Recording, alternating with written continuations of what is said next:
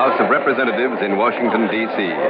On this 17th day of February, 1801, the members of the House are about to try again to elect a President of the United States.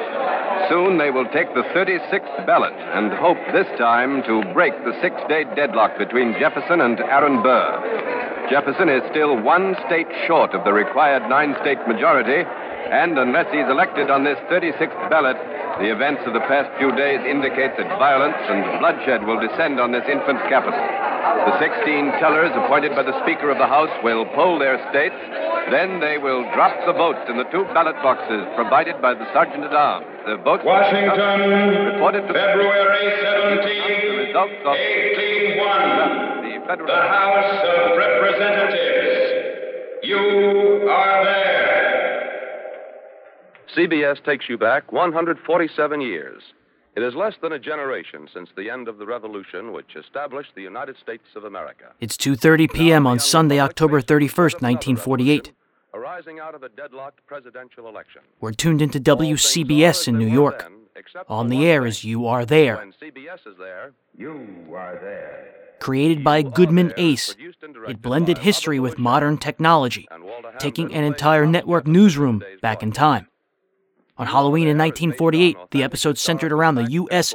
presidential election of 1800. 1801, the gallery of the House of Representatives and John Daly. This dramatic deadlock has come about in spite of the fact that Jefferson received the majority of the popular vote. A group of willful men in the Federalist Party, losers in the popular vote, are still trying desperately to block the people's choice. A tie in the Electoral College through this election into the House of Representatives, and here the Federalists are still hoping to elect Aaron Burr when he was meant to be Jefferson's running mate on the successful Democratic-Republican ticket. They think of Aaron Burr a lesser evil than Thomas Jefferson. And now, on the 36th ballot, they're still pushing... The first U.S. election to have formally nominated party tickets. It pitted Democratic Republicans Thomas Jefferson and Aaron Burr against the incumbent Federalists, John Adams and Charles Pinckney. At the time, the tickets made no distinction between the president and vice president. The man with the most votes would win.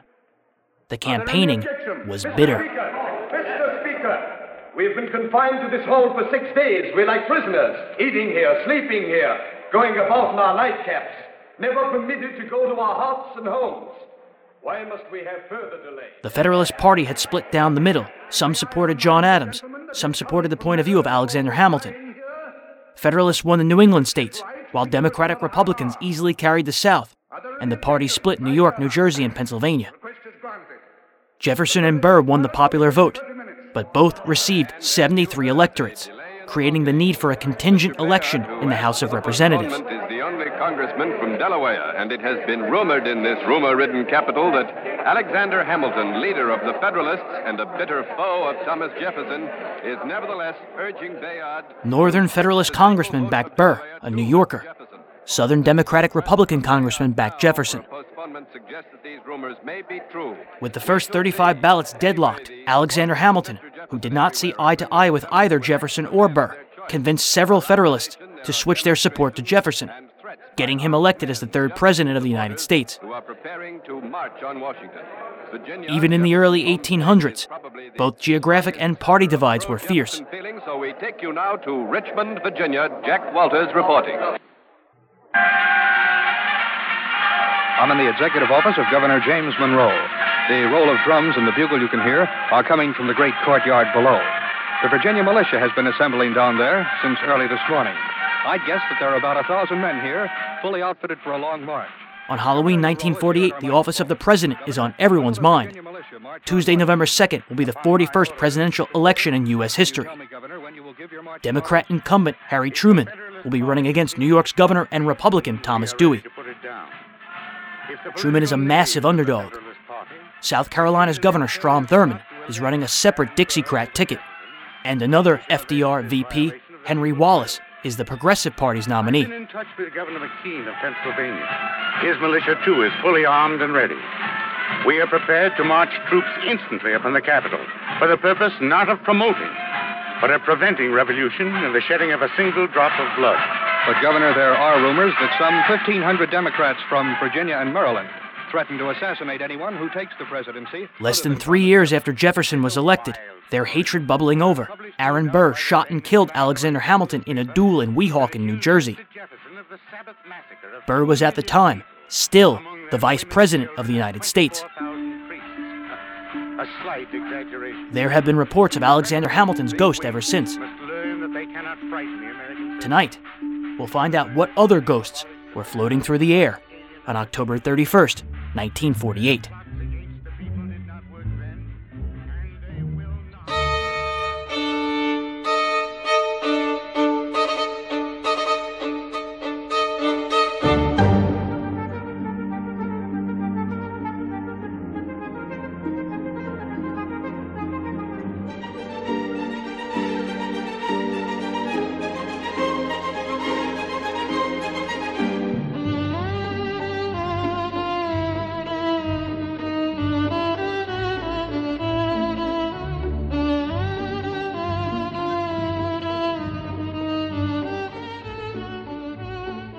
Welcome to Breaking Walls, episode 108. My name is James Scully. Tonight on Breaking Walls, we go back to October 31st, 1948, and open a 5-part miniseries on that season's business and programming.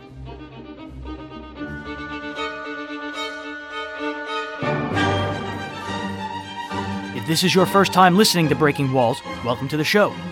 You can find this series on every podcasting platform and at thewallbreakers.com. Tonight's opening theme song is Danse Macabre, Opus 40, written and composed in 1874 by Camille Saint-Saëns. The tone poem tells the story of Death, who every year on Halloween calls forth the dead from their graves to dance until the rooster crows at dawn.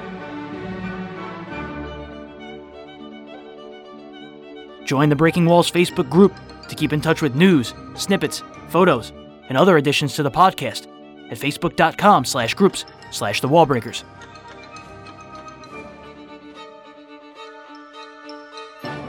Burning Gotham, the new historical fiction audio drama set in 1835 New York City, is on its way.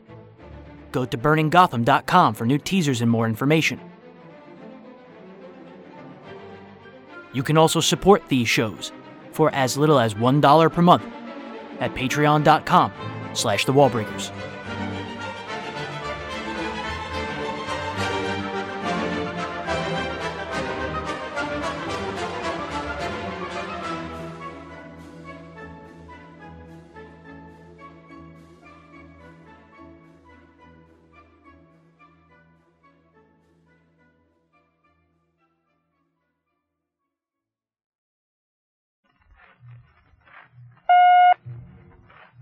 This is Arthur Barrio with a summary of the news from the NBC newsroom in Washington.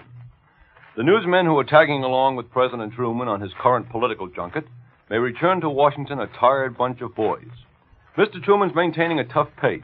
Today, for example, up before dawn. Up at 3 a.m., as a matter of fact, to greet Chicago political leaders who stepped aboard the train to visit him. Says Chicago's Jake Harvey, the president didn't say much. He was pretty sleepy. But when the sun came up, so did the president, to lash out once again at the 80th Congress. The Congress, he charged, is controlled by lobbies bent on a boom or bust. As the clock ticked down to Election Day 1948, NBC broadcast news with Arthur Barrio. The U.S. emerged from the war a superpower, expected to have the largest hand in rebuilding Europe. But the country was also carrying a $240 billion war debt. In the 2 years after the war ended, more than 5 million Americans went on strike. It debilitated key sectors of the economy and stifled production, causing the largest inflation rise in the country's modern history, and the Taft-Hartley Act, limiting the power of labor unions. The strikes didn't end. On October 26th, the Radio Writers Guild struck for fair wages and for RWG guideline adherence by ad agencies. Their focus was the coming new medium, television. Negotiations would continue into 1949. Armed and loaded with weight equivalent to bombs. With President Truman's approval rating as low as 32%, the DNC convened in July. Northern Democrats pushed for a strong civil rights platform, which the president was in favor of. Conservative Southern Dems were opposed. Moderates feared voter alienation. When the convention adopted the civil rights plank in a close vote, Southern Dems walked out and split off, nominating Strom Thurmond for president. They became known as the Dixiecrats. They hoped to force a contingent election in the House of Representatives, extracting concessions from either Dewey or Truman. Truman also faced a challenge in former VP Henry Wallace, who launched the Progressive Party, challenging Truman's Cold War policies. And to remain the head of 17 million subjects. And briefly, some other news notes. Governor Dewey is host today to about 100 radio and newspaper farm editors. He invited them to his Pauling, New York home to obtain their ideas on what the farmer needs to remain prosperous. Henry Wallace is scheduled to speak tonight in Boston, and members of the Socialist Party plan to picket the hall. Meantime, Boston police will be on hand to prevent any egg or tomato throwing, such as Wallace experienced recently on his campaign tour. On October 30th, Republican nominee Thomas E. Dewey ended his campaign before 18,000 at Madison Square Garden. He'd run against FDR in 1944, losing, but received 46% of the popular vote. After President Roosevelt passed away, there were many who felt Dewey made a better post-war choice than Harry Truman. In the 1946 New York gubernatorial election, Dewey won by nearly 700,000 votes, the most in New York history to that point. But the Security Council will begin deliberations today. In Jerusalem, all of the city's 90,000 Jews have been placed under virtual house arrest. The curfew is being imposed by the Israeli army and is to remain in effect until further notice. 6 military policemen are guarding the United States consulate, and 2 military policemen will accompany any UN car in the city. France has proposed that Jerusalem be made an international zone. Meanwhile, in the Middle East, the Arab-Israeli war raged on. Fighting started the previous November. It ramped after Palestine was officially dissolved and Israel declared independence on May 14th. Count Benedot of Visbor was assassinated in September by 4 members of the Jewish Zionist group Lehi, one of whom, Yitzhak Shamir, would go on to be the 7th Prime Minister of Israel. Operation Hiram ended on Halloween with Israeli forces claiming to have complete control of Galilee. There may be today some sort of last-minute rush in installment buying. New government controls setting minimum down payments go into effect Monday. So merchants are more or less ready for those customers trying to beat the deadline. The Cold War was growing, with Americans investigating potential communist cells within the government, fearing the world could split into 2 distinct groups, those who supported democracy and those in favor of totalitarianism. So that they'll know what their husbands are talking about when they come up with such expressions as triple play or quarterback sneak. And that's the news to the moment. This is Arthur Barrio in Washington. And now, after a brief pause for station identification, we take you to New York, where you will hear a forum discussion as a prelude to United Nations Week.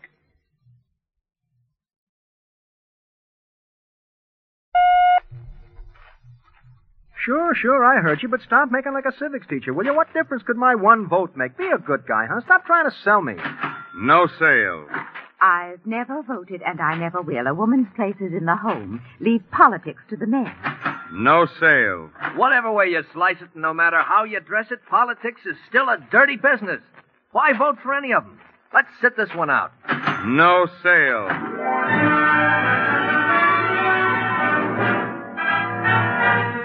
Living 1948. Brought to you each week by NBC and its affiliated stations, today holds up its mirror to reflect the whys and the wherefores of the great retreat from democracy, when half our voting population will not go to the polls next Tuesday, in a drama document entitled, Let's sit this one out.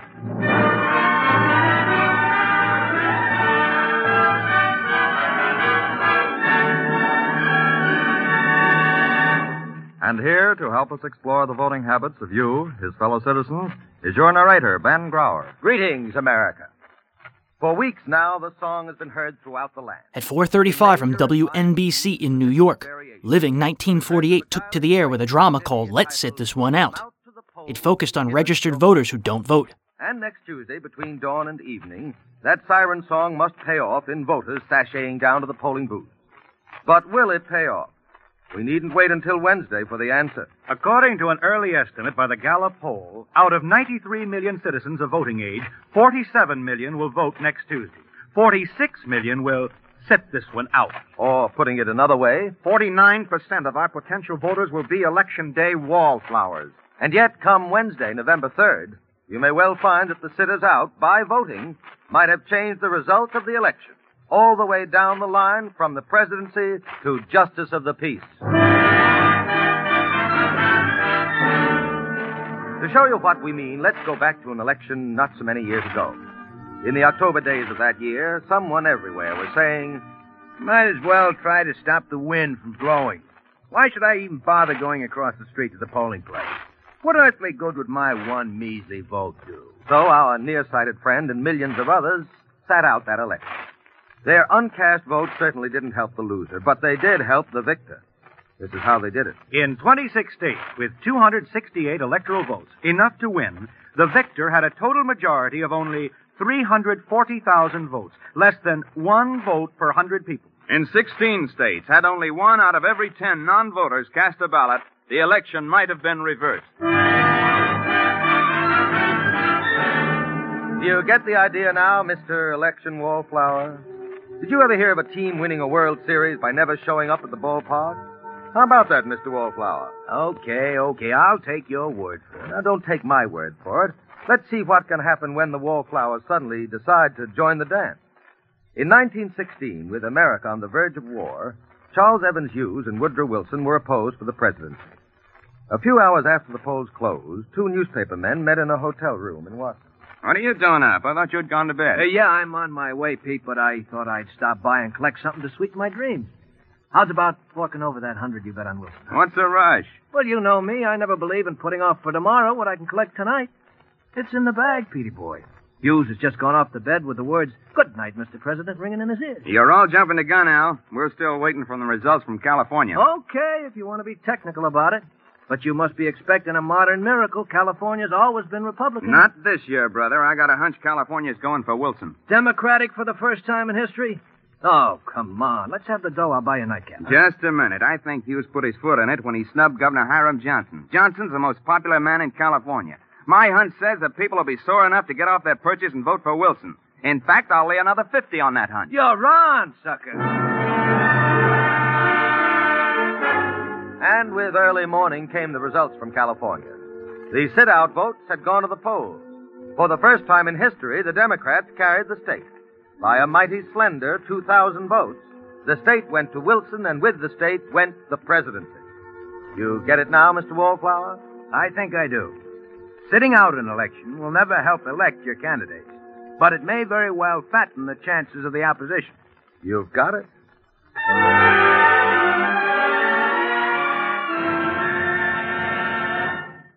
That government is strongest, of which every man feels himself a part. Thomas Jefferson said that. Living 1948 was conceived as a radio mirror of contemporary U.S. life. Certainly you must recall a civics class in which... The shows ranged from surveys to dramatic histories to commentaries. Hosted by Ben Grauer, it featured some of New York's best radio actors, like Art Carney, Alexander Skirby, Claudia Morgan, Marilyn Erskine, and Barry Thompson. Without exercising your franchise. A democracy cannot remain sound and healthy without real participation by its citizens. CBS, taking note, launched the People Act to rival the program. By late 1948, their network competition was in its third decade. 90% of those eligible went to the polls. But that was in Italy. In 1946, 81, 76, and 74%. But that was in another country, in fact, 3 other countries, namely France, Great Britain, and Canada. In our own democracy in that same year of 46, we set a new all-time record for the number of voters that didn't. Only 38% of Americans cast ballots. Korea, over 90%. Italy, 90%. France, 81%. England, 76%. But in our own United States, only 38%. Dr. George Gallup called it one of the worst scandals of our American democracy.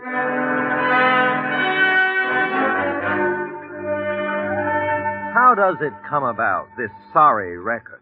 This business of non-voting that scandalizes our fair democratic name? Well, I can only speak for myself, but up until 2 years ago, I just never felt that I had anything to vote for one way or the other. Now it's a different matter. What changed your mind? I inherited an apartment house and also a business building. I've got 2 good reasons for voting now.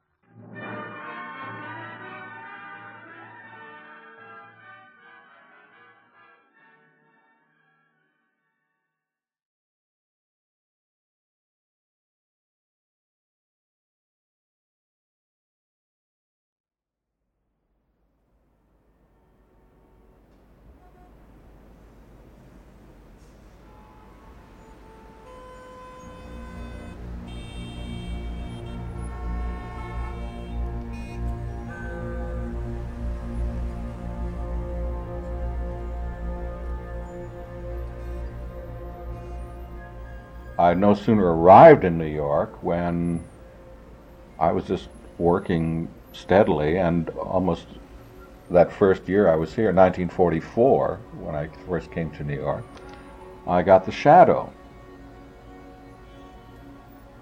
I was called down to audition for something. I was doing another broadcast, and they were losing the studio at like 2 o'clock, and I was called in. I didn't get off the air until 1:45.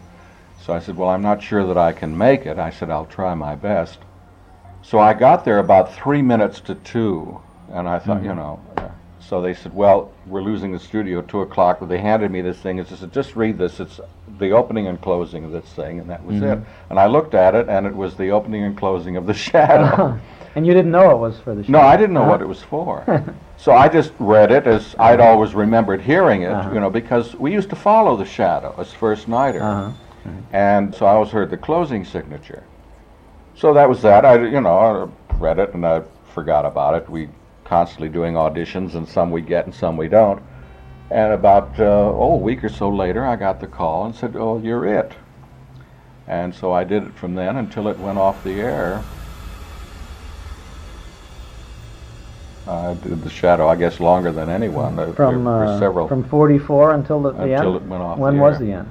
Middle 50s, sometime. Middle 50s, about 56 or 57, somewhere around it, I think somewhere around it. And there were brand new shows being presented every Sunday Sunday afternoon without The Shadow. 5 o'clock Shadow, I was called. Halloween 1948 was windy in New York.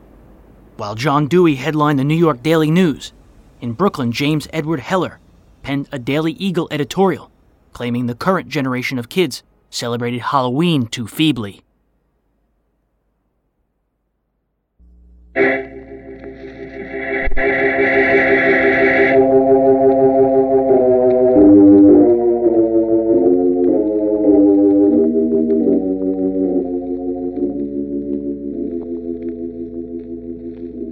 Post, makers of Post Corn Toasties, welcomes you to the House of Mystery.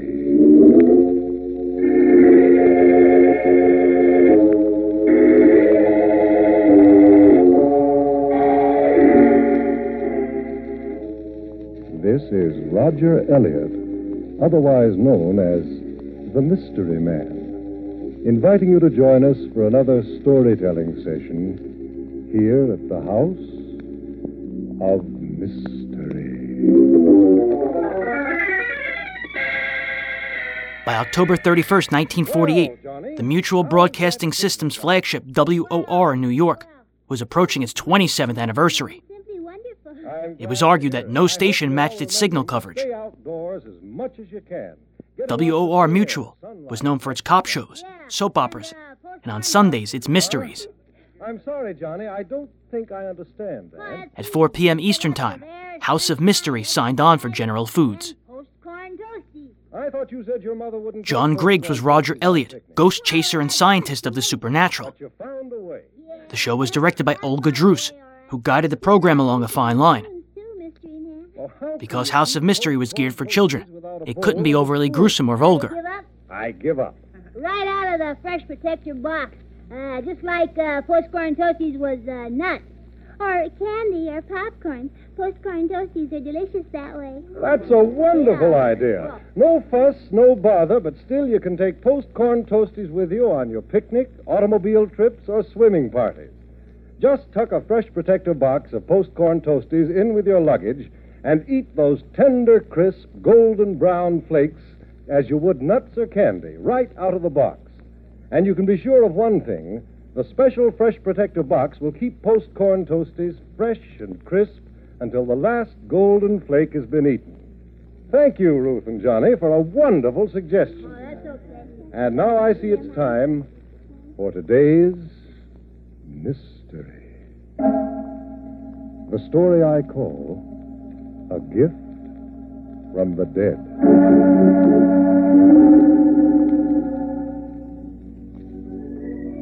It began in a hotel in San Francisco, where I'd taken a room to wait for Paul Sheldon, an old friend of mine who was flying in from Kansas City to join me. Some weeks ago, Paul and I had been invited by his sister, Jane Kovarak, to spend a few days at her home in the beautiful but rugged Big Sur country, 150 miles south of San Francisco. We'd accepted Jane's invitation with enthusiasm as evidence of her complete recovery from the shock of her husband's death. Well, my thoughts were miles away when the bellboy knocked on my door and handed me a letter. It was from Jane. I opened it and began to read, but I was hardly beyond the first line when a vague feeling of uneasiness crept over me. The note was brief and to the point. She was canceling her invitation. As the day wore on, I reread the letter several times, each time feeling more uneasy. And by afternoon, I found myself pacing restlessly back and forth, impatient for Paul's arrival. I was about to leave for the airport to meet his plane when a long-distance telephone call stopped me. It was a woman, her voice tight with panic. Mr. Roger Elliott? Yes? Who's this? My name is Craig, Miss Alma Craig. Yes? I'm Mrs. Kovarak's housekeeper. I see. Mr. Elliott, you must come at once. Mrs. Kovarak needs help. But I just got a letter from her canceling the invitation. I know, that's why I'm calling. We're in danger, Mr. Elliott. You must come. What kind of danger, Miss Craig? The master of this house has returned. We've heard him. He's here. Basil Kovarak has come back. Mr. Elliott, he's come back from the dead. And with a sharp click of the receiver, Miss Craig's voice was gone.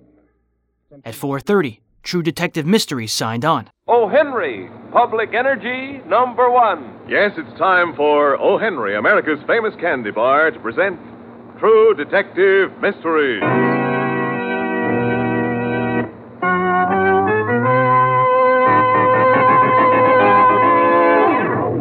And now, O. Henry, America's famous candy bar, brings you John Shuttleworth.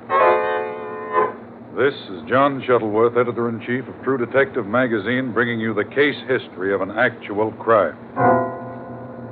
I'm sure that you've often heard the expression, crime classic. To be honest with you, I don't know exactly what that phrase means. But if you take it to mean that there are a few criminal cases so outstanding as to become famous, then I can safely say that today's case, which I call The Dream of Richard Lauber, is a crime classic. It started on Gertrude Schmidt's day off, which she spent on one of the numerous beaches outside New York City. That yacht out there is a pretty sight, isn't it? Yes, it is. But you're even prettier. That's a pretty compliment, but I shouldn't listen. I don't know you. If that's all that troubles you, I can take care of it immediately. My name is Joseph Strasser, and I'm an architect. Oh, not so fast, not so fast. You're right. We should sit down somewhere where it's cool and comfortable and get to know each other. Oh, I don't think that... Oh, come along. It's such a beautiful day. There's no harm in a cold drink. My name is Gertrude Schmidt, and I will have a cold drink with you. Good. We should be friends. We both come from Germany. You too? Oh, yes. I came here when I was very young, but I've always wanted to go back. My father didn't want me to come here. He said I should stay home and settle down and get married. But I had other ideas. But you certainly believe in marriage. With the right man? What woman doesn't? But you haven't met the right man yet. Not yet, at least. Perhaps you have met the right man today. You always talk this way to girls you've just met? No. Only to you. Because we're going to see a lot of each other.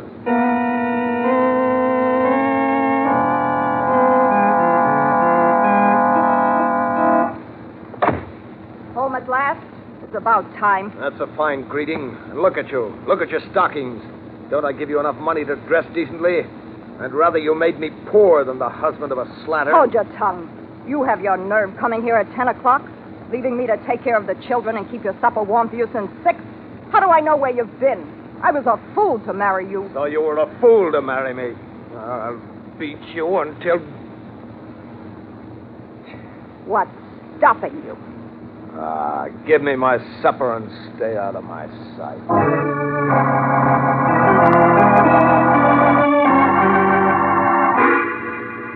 This is John Shuttleworth again.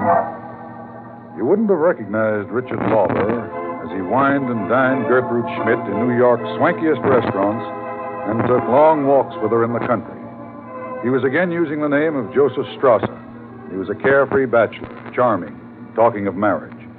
In a moment, we shall hear the path down which Lauber was to plunge with terrifying speed. But first, it's time for O. Henry. Though based on items from True Detective magazine, the series was sponsored by O. Henry candy bars. Many of the stories unfolded from the criminal's viewpoint.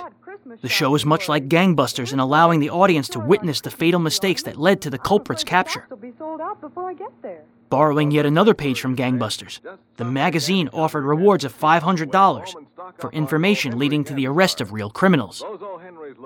Clues were given after each broadcast. These were highly descriptive, focusing on scars and deformities, and the show resulted in many arrests. Somebody else would come in. Did you do The Shadow from the East Coast? Yes, that was from New York. It was always from New York? Yes. Never out here? No. Did you have to take a trip to the Orient to learn how to cloud men's minds? No, I managed to do that without having to go to the Orient. The Shadow never really gave the opening of the show, but there was that shadowy voice that... Yes, well, I did the opening and closing signal, the who knows what evil lurks in the hearts of men. Do you think that we could get a 50-cent version of that? Oh, yeah. It won't sound the same because I worked on a special microphone which gave it a filtered effect, but I can do it, I mean, as far as that's concerned. Who knows what evil lurks in the hearts of men? The Shadow knows.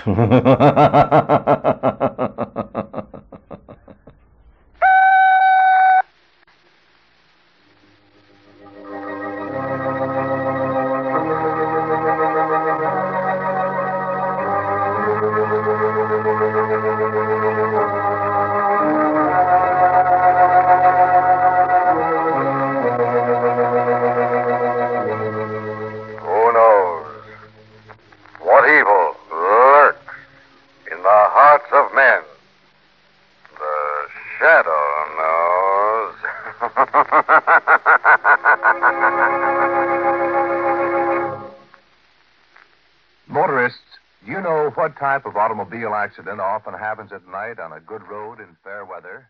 At 5 p.m., Mutual's most famous program, The Shadow, signed on. Very likely to result in death or crippling injuries to the driver. The show was in its 11th season on the air in 1948. Legendary announcer Andre Baruch handled MC duties, while Grace Matthews played Margot Lane. Brett Morrison was Lamont Cranston. The driver simply falls asleep at the wheel. Halloween's episode was called Murder by a Corpse. When you were playing Lamont Cranston, The Shadow, who was your lovely friend and companion, Margot Lane? Well, I had 4. Marjorie Anderson was the first, and then Gertrude Warner. Gertrude was actually the last one. Grace Matthews and Leslie Woods. I think Gertrude did it longer than anyone else. And then Agnes Moorehead did it with Orson Welles. Drive carefully. When I first did it, we were live. We used to work from the Longacre Theater in New York. Of course, I don't believe radio shows should be watched, but the audiences seem to enjoy it.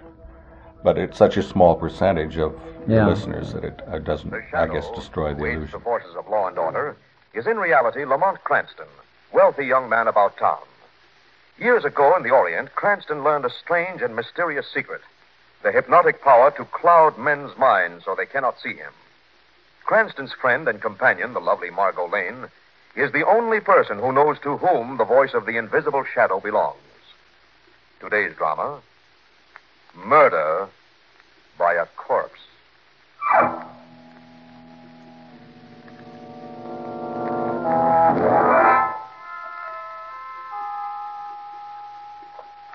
The doctor and the nurse walk through the white silence of the sanitarium corridor and stop before the door of room 7.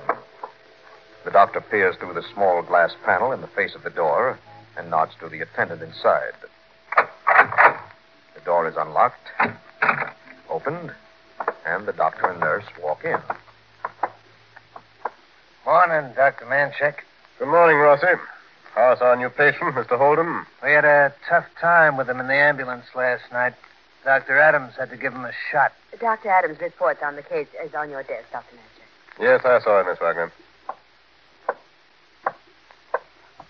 Mr. Holden, I'm Dr. Carl Manchek, chief of this institution. You're lying. You hear me? You're lying. You're in with the rest of them. I'm not crazy. This is a trick. You're a spy like the rest of them. Same line all the time, Doc. You can't fool me with that doctor act. I know who you are. You're one of his spies, too. I know. Spies. Same talk all the time. Typical manic-depressive fear fantasy. Miss Wagner, Yes, sir. tell Dr. Adams I wish to see him in my office. I'll be there when I finish examining the new patient. Yes, Dr. Manchek.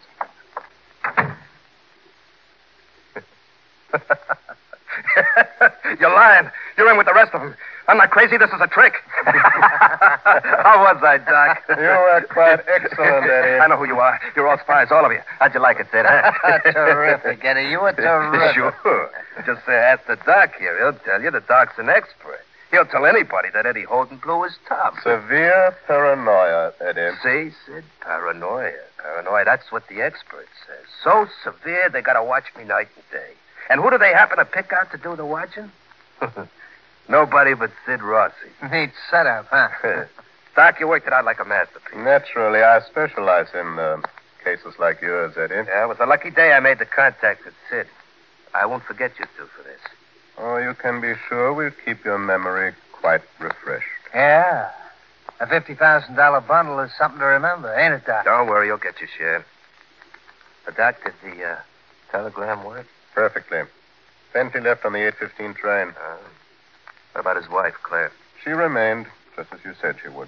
Eddie, are you sure Claire knows where the bonds are ditched? Of course she knows. Well, everything's set for tonight? Yeah, all set. I let you out the fire door at the end of the hall.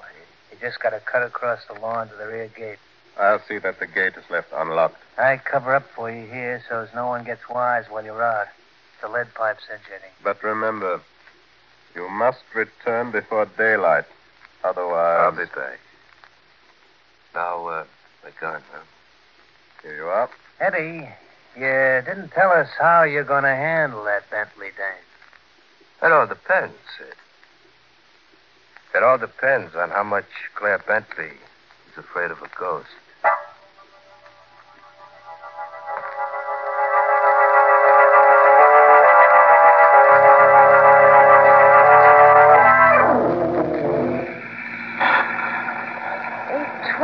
Ted and Earl will be awfully worried about us, Lamont. We're over an hour late now. Margot, I don't know what made me turn onto this road. From now on, no more shortcuts. Don't look now, but your sense of direction is slipping. Margot, you're a front seat driver. Oh, it's a new rainstorm that blows no road sign. Lamont, what are you... That fork in the road ahead, there's a signpost. Oh, thank heavens. Mason City, 10 miles. That's to the right. Mount Cleardale Cemetery, 2 miles. The left. Margot, I leave the choice to you. To the right, of course. When we get to Mason City, we'll call Nora. Lamont, that car coming down the road. Headed straight for us. I'd better pull over. Lamont, look out! Margot, you all right? Yes. You sure? Just shaken. Come on, we'll see how they are on the other car. I was lucky I was able to pull away in time. Otherwise, our destination would have automatically been changed from Mason City to Mount Cleardale Cemetery.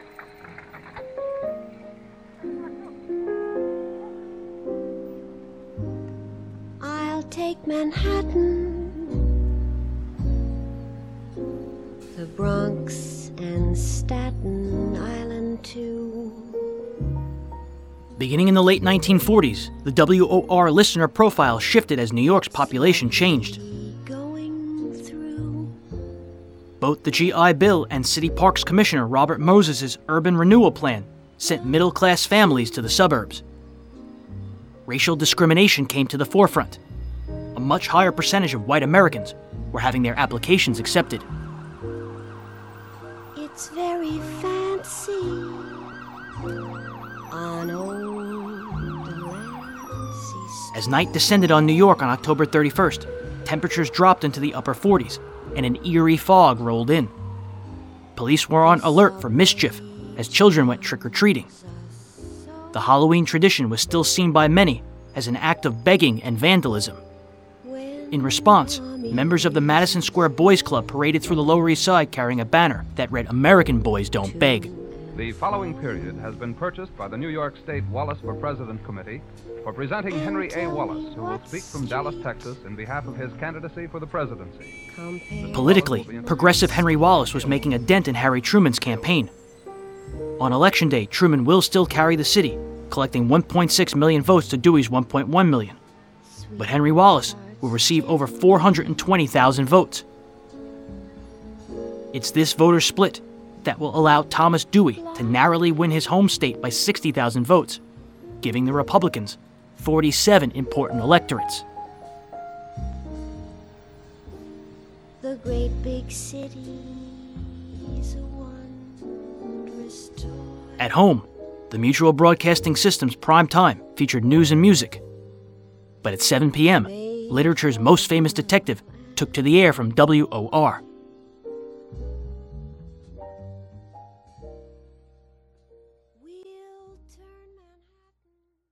This is WOR, New York. 7 o'clock by Longines, the world's most honored watch. Product of the Longines Whitnor Watch Company.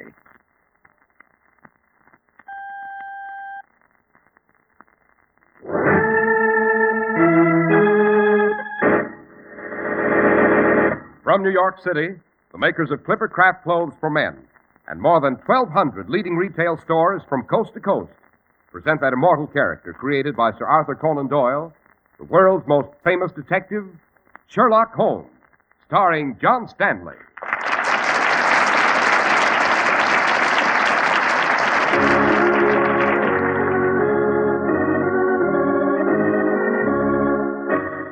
This week's story, The Adventure of the Uddington Witch.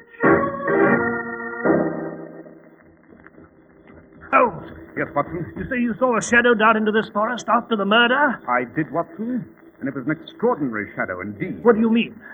I saw what was apparently a witch, Watson. A witch? Precisely. The Black Witch of Uddington. The local townsfolk say she still prowls this forest.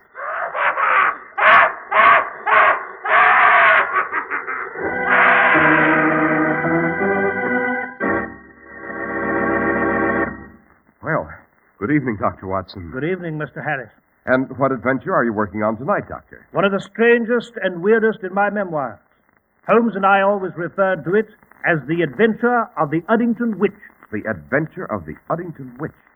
Sounds like something to raise the gooseflesh, Doctor. Indeed it is, Mr. Harris. But first, Mr. Harris, I know you have something to say about Clippercraft clothes. Indeed I do. The day you wear your new Clippercraft suit for the first time, your friends are likely to wonder whether you came into an unexpected fortune. Sherlock Holmes peaked on radio between 1939 and 1946 with Basil Rathbone and Nigel Bruce playing Holmes and Watson. Will give you long, dependable service. They made 14 films during this time, and their rating climbed to 14.1 in 1942 on NBC. The next year, the entire cast moved to the Mutual Broadcasting System. They remained for 3 seasons, until Holmes left for ABC. Basil Rathbone stayed with Mutual to star in a new series called Scotland Yard. Nigel Bruce stayed on as Watson while Tom Conway became Holmes. When the Semler Company discontinued sponsorship in the spring of 1947, ABC canceled the show. That summer, Clippercraft Clothing signed on to pay the bills. And see for yourself how true it is. The program moved back to Mutual, with John Stanley as Holmes and Alfred Shirley as Watson. By Halloween 1948, it was airing Sundays at 7 p.m.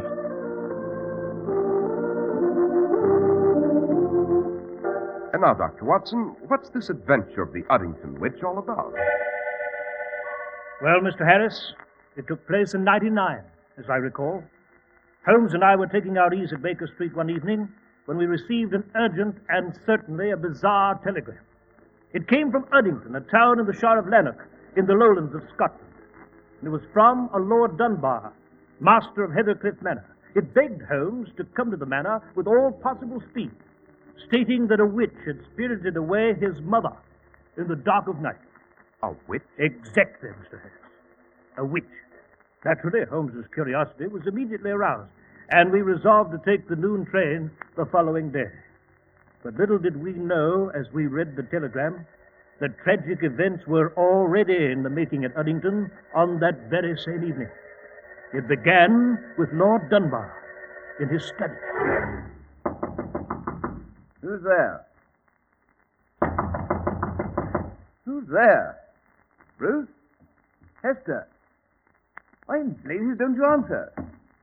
Did I lock my door? Someone has to disturb me. Well, what do you... You! Aye, Lord Dunbar, aye! The Black Witch of Uddington! Aye, come to bring me the death and the wicked Zabba! No!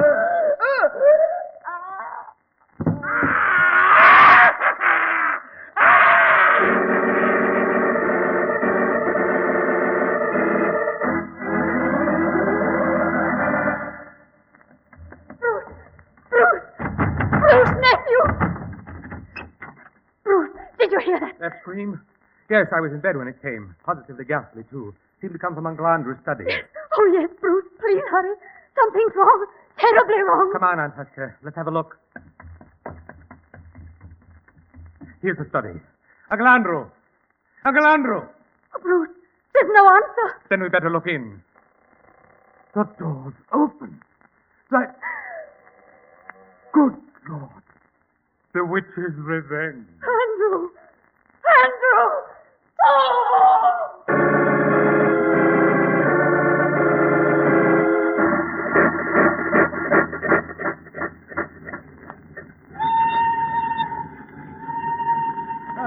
It's you, Holmes. I was wondering when you were coming back to the compartment. Our train is due in Eddington very shortly. Unfortunately, my dear Watson, we're too late to help Lord Dunbar. Too late? What do you mean? I've just seen a copy of a Newcastle newspaper brought aboard at the last station. Lord Dunbar was murdered early this morning. What? Foully murdered, Watson. Found dead in his study with a steel spike driven through his heart. A spike? Good Lord. Does this method of murder suggest anything to you, Watson? Why, no, Holmes. I can't say it does. Then you're not up on your lore of demons and witches, my dear fellow. It so happens that the witches, as recently as 200 years ago, were believed to have tortured and stabbed their victims with pins, needles, and sometimes small spikes. Good heavens. It may also interest you to know, Watson, that the history of Lord Dunbar's antecedents gives this macabre affair a rather grim and yet fascinating twist. What do you mean? An ancestor of Lord Dunbar's in the late 17th century was one of witchdom's most mortal enemies. As Chief Justice of the highest court here in the Scottish Lowlands, he hanged many a witch at Gallow Lee, or tied them to a stake on the sands until the tide came up to end their misery.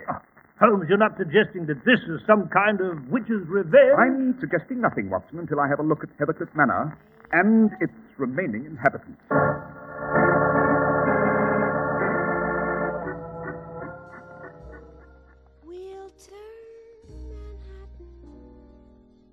As radio audiences changed, Holmes and Watson couldn't keep up. Mutual canceled the series in the spring. ABC revived it for one final season before the last American version of the Sherlock Holmes series departed from the air.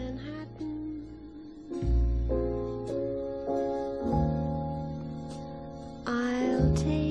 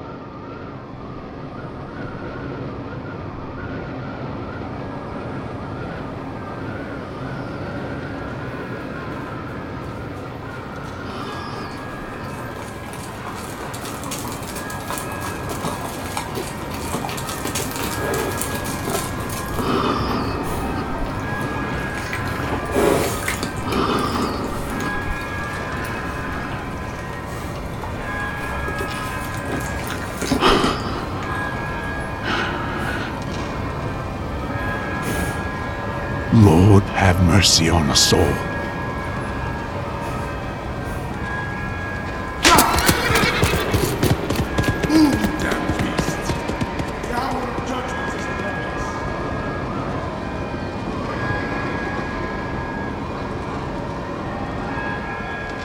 the frigid, blustery night of December 16th, 1835, the worst fire in New York City history sweeps through Manhattan.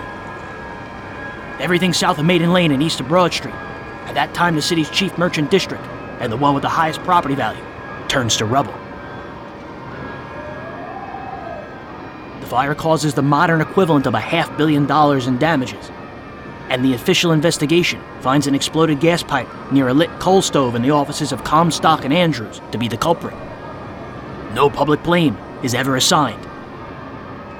But what if New York's greatest accidental fire was no accident? Coming to your favorite podcast app, Burning Gotham, the new audio drama about the fastest growing city in the world and the opportunists who shaped it. To find out more, please subscribe to this audio feed or go to burninggotham.com.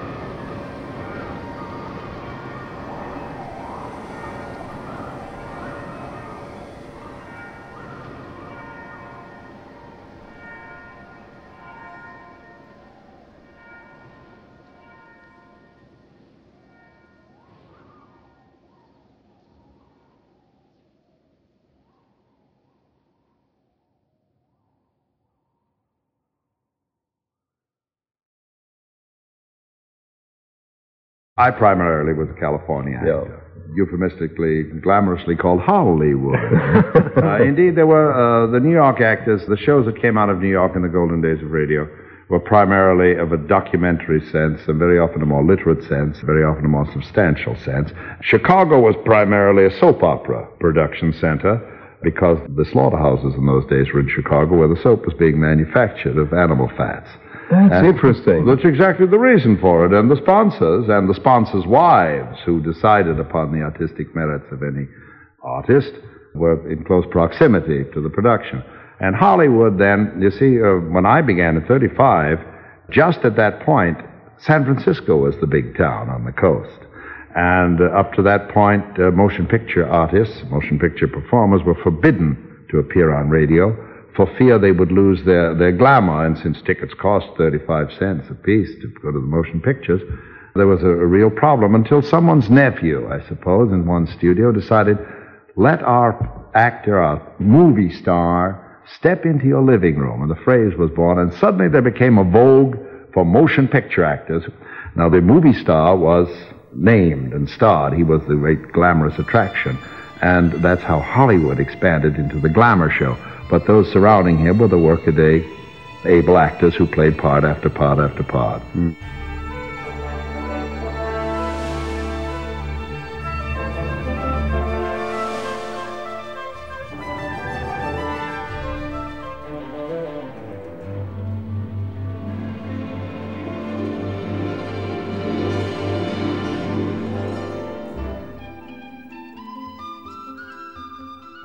In the fall of 1948, 4 of radio's top 7 shows still originated from NBC's KFI in Los Angeles. One of the most valuable NBC time slots was Sunday night at 6:30. It served as the lead-in to the Jack Benny program. For years, it had been occupied by the great Gildersleeve. On October 2nd, The Adventures of Ozzie and Harriet joined NBC's lineup after 4 seasons on CBS. Both sponsor International Silver, an agency of record Young and Rubicam, expected the show's rating to jump.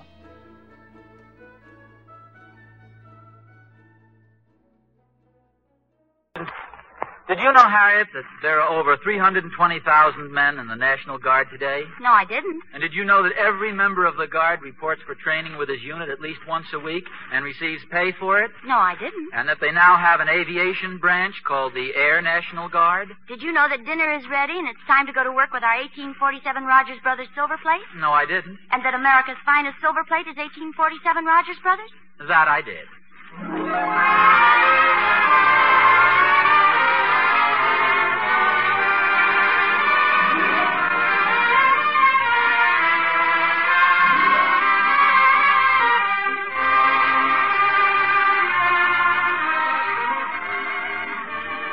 America's finest silver plate is 1847 Rogers Brothers. From Hollywood, International Silver Company, creators of 1847 Rogers Brothers silver plate, presents The Adventures of Ozzie and Harriet, starring America's favorite young couple, Ozzie Nelson and Harriet Hilliard.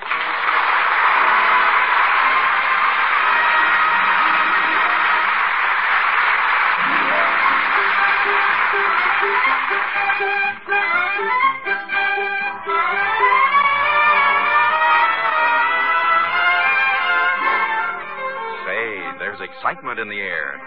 A mysterious change has taken place in the vicinity of 1847 Rogers Road. Remember the friendly old elm tree in front of the house? Well, it doesn't look friendly anymore. The full moon shining through it, and on one of the bare branches is a big black owl. And the old dependable weather vane on top of the garage. Gee, it looks different now. I'm not sure if it's a weather vane or not, the way the shadows fall. Could be a witch on a broomstick. Oh, it's spooky out tonight.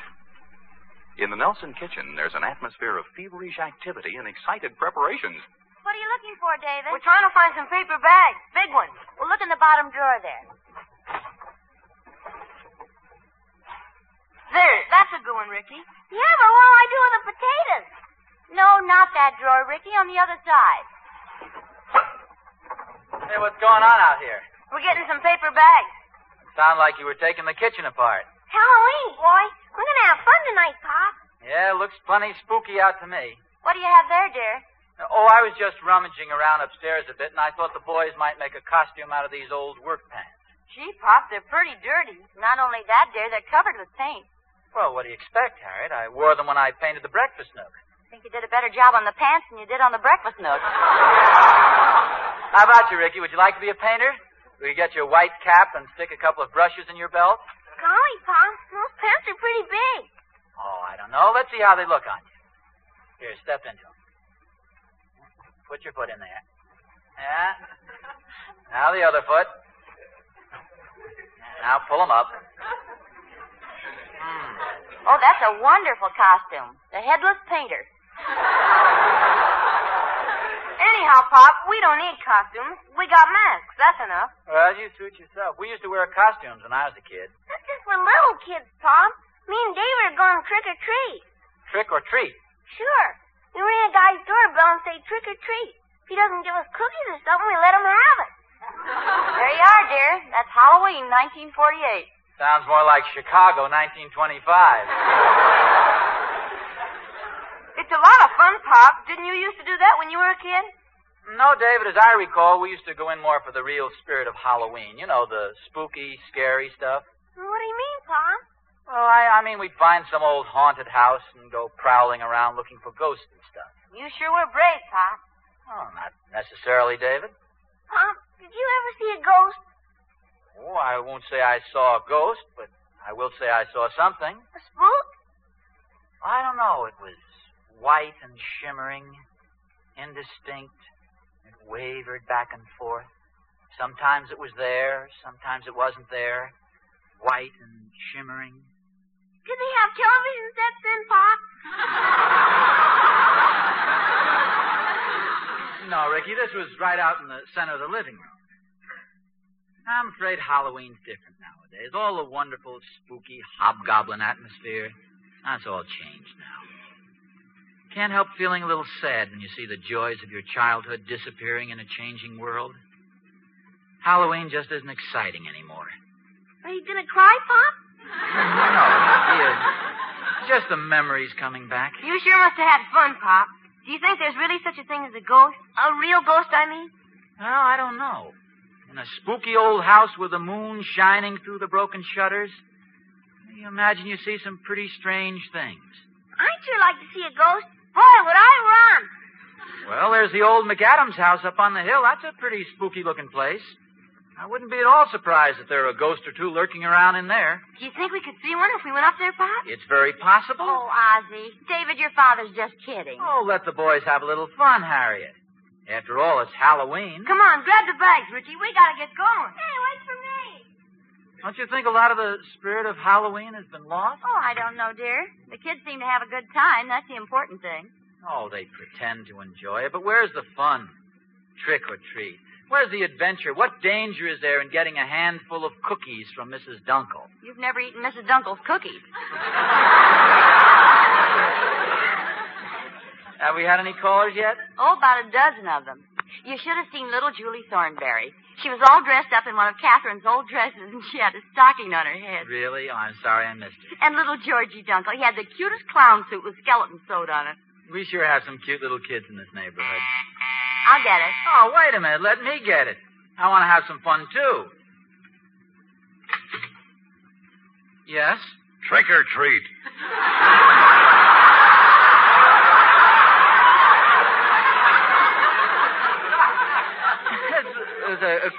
Wait a minute. Aren't you a little big to be playing trick or treat? Trick or treat. How old are you? 53. Who ever heard of a grown man playing trick or treat? Well, my little boy's over on the next block. I'm just helping him out. You don't even have a costume. What do you think I am, a child? Come on, trick or treat. It's a little unusual. What happens if I don't give you a treat? Well, I sneak back later and ring your doorbell. So what? Then when you answer it, I punch you in the nose. Come on, trick or treat. Really funny. Here are some cookies. Only 3? Well, they've got to go around. There are other children, too, you know. Okay. Oh, they're chocolates. My kid likes chocolate cookies. Thanks. Well, that's all right. How old is your little boy? 25.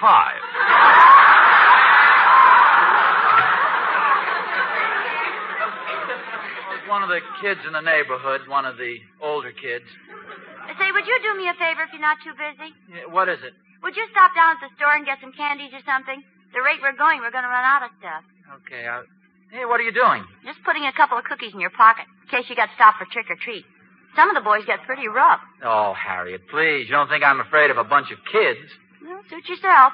Last Halloween, Joe Randolph bumped into the backfield of the high school football team and came home minus his trousers. No kidding. I understand they have a pretty good team this year. Why don't you just take these 4 cookies, just in case? You better give me 2 more. The ends might be with them.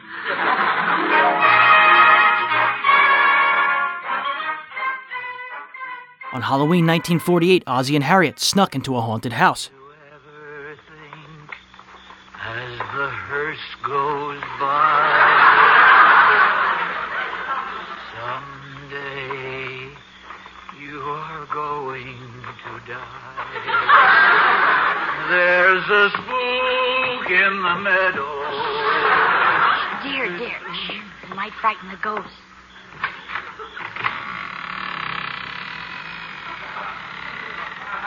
Must be a haunted house. The door squeaks. I don't know why you insisted on coming along, Harriet. I could just as easily have come by myself. Ozzie, something has hold of my coat. Yeah, that's me. Who closed the door? Didn't you? No. Oh, it must have been the wind. Gee, this place sure looks creepy with the moon streaming through the windows. What was that? What? Now, dear, don't be frightened. I'm right beside you. Ozzie, there's something in this room. It's coming toward us. It's getting closer. Harriet, quick, my baseball bat. Hang on, careful with that. Hello, Harriet. You old trickster, I Thorny. just thought I'd have a little fun with all the talk that's been going around about this place. So you're the ghost David and Ricky saw. I should have guessed by the description. You should have a bagpipe, though, Thorny. A bagpipe? Well, sure, haven't you heard? This place is supposed to be haunted by a Scotch ghost who plays the bagpipe. And each night he comes down the stairs playing some old... Well, you do have one, Thorny. Where is it? Oh, you sure play awful. Worse than you think. I don't play at all. Did I hear a bagpipe? Listen, I can hear it plain as day. Ozzie, up there, the head of the stairs. The ghost! The ghost of Lord McTavish. Well, we've seen it. Let's go. Now, let's all keep calm about this. We'll just be quiet. Out! It's getting late, Thorny. Let's get out of here. Ozzie, you're carrying my coat. Wait! Oz, the door won't open. I keep turning the handle and it won't open. Stop it, Thorny. You've got hold of my nose. This way, boys. Thorny, the door's over here. Follow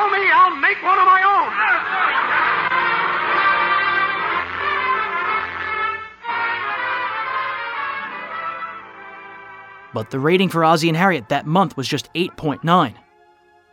For more detail, please listen to Breaking Walls episode 107. The gist is, the winds of change were in the air. So I moved, and I didn't want to leave NBC. I loved NBC. But I had to make some kind of a deal where I could make some money, because here I was getting a terrific salary, and was all salary. And I couldn't make a deal for a company. Well, I wouldn't care if I got $1 million a week. That wouldn't do me any good. What good would that be? With income tax, right? Sure. Right.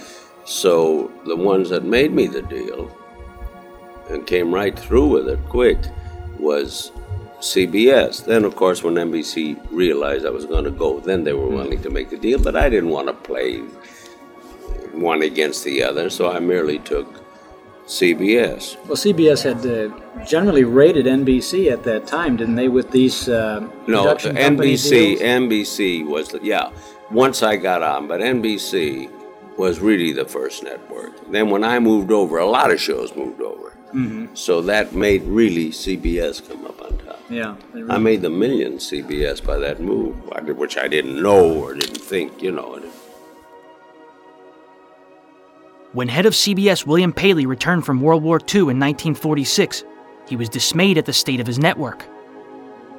Although Columbia had built an impressive news division, 12 of the top 15 rated shows on the air belonged to NBC. Prior to the end of World War II, advertising agencies controlled the radio network schedule by pitching programs for their clients. But Paley felt the only way CBS could compete with NBC was to develop their own shows. He acted quickly. He named Frank Stanton president and himself chairman of the board. Paley would focus on programming. It was a huge gamble. CBS would have to sustain production costs for several shows until sponsors became interested. In the next 2 years, CBS launched more than 40 programs, but NBC still had radio's biggest stars. Then, in the summer of 1948, Paley received a phone call that would change broadcasting forever. On the line were Lou Wasserman and Taft Schreiber, president and VP of the Music Corporation of America. They asked if CBS would be interested in buying the Amos and Andy Show, then airing on NBC.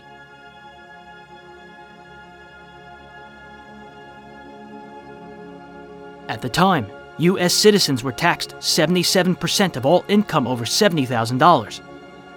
However, if the duo behind Amos and Andy, Charles Correll and Freeman Gostin, incorporated and sold their show to the network, they would be taxed under capital gains laws at 25%. RCA's head, David Sarnoff, wasn't interested in making these production deals for NBC. With an eye for the coming TV boom, Paley bought the show for $2 million in September. Amos and Andy moved over on October 10th. The show would air Sundays at 7:30 p.m. Eastern Time. Say, Amos, this seems like Sunday. It is Sunday. You see, Andy, we is on the radio now every Sunday on CBS for Rinso. That's right. Rinso, the new Rinso with Solium, brings you the Amos and Andy Show. Perhaps Paley would have been momentarily satisfied.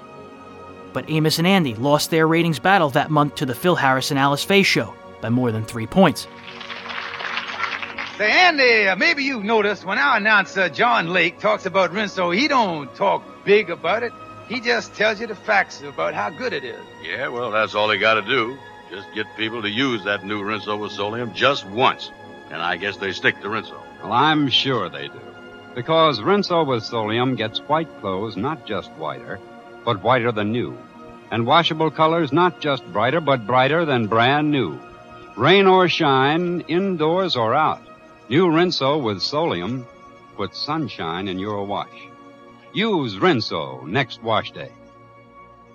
Tuesday, you have the great American privilege of voting. No one will know who you voted for. That is your secret and sacred privilege. So exercise it. Vote Tuesday.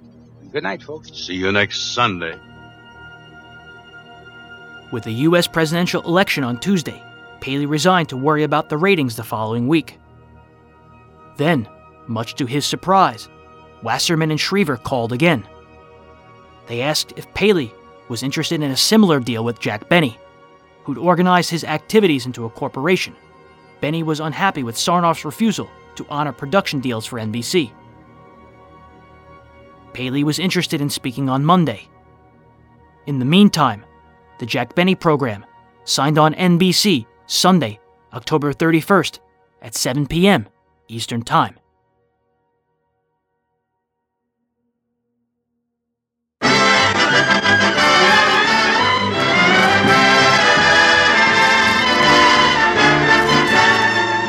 The Lucky Strike program starring Jack Benny with Mary Livingston, Phil Harris, Rochester, Dennis Day, and yours truly, Don Wilson.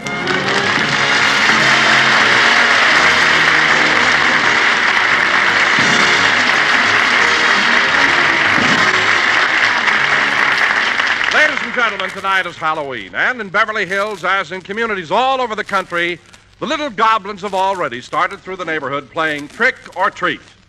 Well, this is the last house in the block. Before we go to the next street, I think we ought to put all the stuff we got in one big bag. You go first, Bobby. I'm Joy. Bobby and me changed masks. Well, it doesn't make any difference. Let's all empty our pockets and see what we got. I'll go first. I got a piece of fudge, a stick of gum, and 2 lollipops. I got an apple, some popcorn, 2 cookies, and a chocolate bar. I got some lemon drops, a peppermint stick, and a donut. I got a Tootsie Roll, a packet...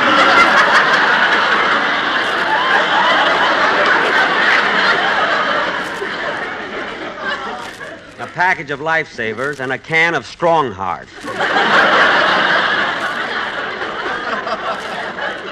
Dog food, huh? Hey, fellas, we're wasting time. Let's get over to the next street and knock on some more doors. Let's go. Hey, Bobby, there's that new kid that moved into the neighborhood. Oh, yeah.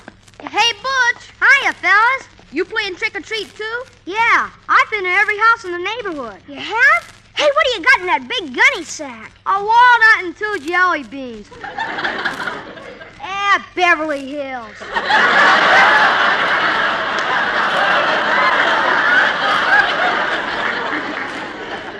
Say, Butch, I want you to meet the treasurer of our club, Mr. Jack Benny. Hiya, Mr. Benny. Hello, Butch. You can be very proud that you've met Mr. Benny. I can? Why? You've just shaken the hand that knocked out Gene Tunney. Gosh, Gene Tunney. With that old right cross to that kisser in the 3rd round, right, killer? Well, I know that you kids have a tendency to exaggerate. It was in the 7th round. That's what it was, huh? And tell Butch why Mr. Benny went to England this year. Yeah, Mr. Benny was the most decorated athlete in the United States Olympic team. Gee, what if that was Ian? Are you kidding? In the same afternoon, he won the 100-meter dash, the pole vault, the discus throw, the broad jump, the high hurdles, and the diving contest. Holy smoke! And then he had to run 12 miles back to the Palladium to be in time for his evening performance. Gee whiz! And it wasn't easy running with all those medals on. Oh, boy, what an athlete. Yeah, but Mr. Benny doesn't want anybody to know it. He even wears big pads in his coat so his muscles won't show. And not only that, Butch, Mr. Benny's in the movies, too. He made a picture called... Come on, fellas, let's go. You know, Halloween will be over before we know it. Now, let's go ring some more doorbells. Okay. Hey, kids, this is the street where Mary Livingston lives. Mary Livingston? Isn't that the girl you said was nuts about you? Yeah. I'm going over and call on her. Listen, I'll see you back here in a few minutes. Okay. Gee, I hope Mary's maid is out tonight so she'll open the door herself. Boy, will this mask fool her. Trick or treat? Miss Livingston. What is it, Pauline? What's the matter? There's a wolfman at the door. A wolfman? Oh, Pauline, it's probably some kid. I'll go and see. Mary, it's me. Oh, for heaven's sake. Pauline, come out from under the bed. Oh, did the wolfman go away? It's not a wolfman. It's Mr. Benny. He pulled his toupee down over his face and got 2 eyes in it. Yeah.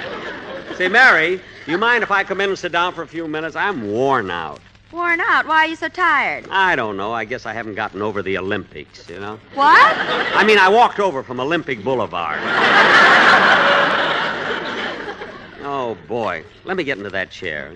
Say, Jack, I received an advance copy of the Saturday Evening Post, and there's a big article in it about you. There is? Let me see it. Here you are. Oh, yeah. Say, look at that picture of me. Say, I look pretty good, don't I? A lot of color in my face. Put on your glasses. That's an ad for Campbell's tomato soup. Oh. You were looking at a tomato. Thank heaven. I thought I had a stem growing out of my head. There's your picture on the other side. Oh, yeah. And there are my writers around the swimming pool. What are you laughing at?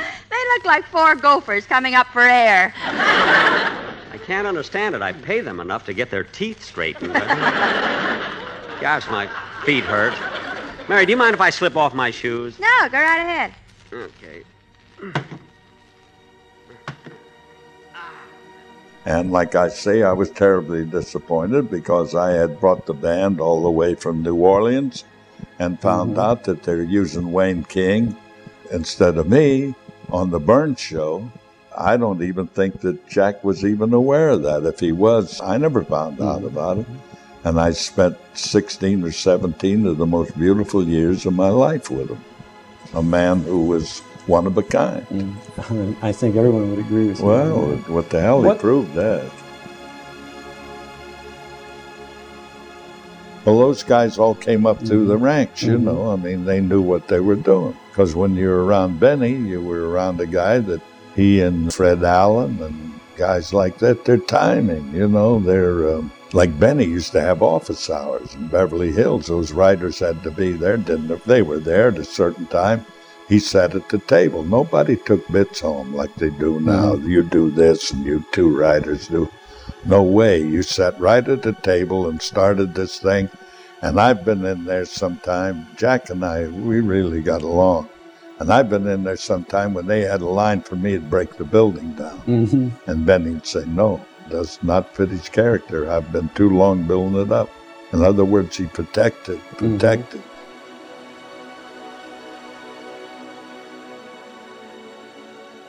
You couldn't go to a theater on Sunday unless the theater manager promised to stop the picture and let you hear the Jack Benny program.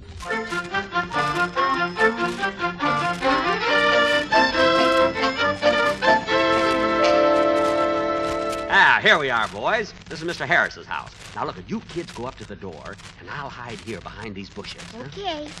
No, fellas, this has been an awful tame Halloween. Yeah, let's have some fun. Let's tip over Mr. Harris's trash can. Okay, here goes.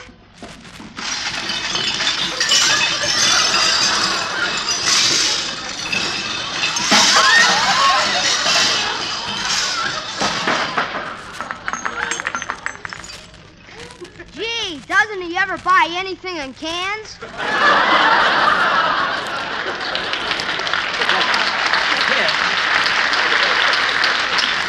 Kids, go ahead and ring the bell. Okay, I'll ring the bell and then we'll all hide.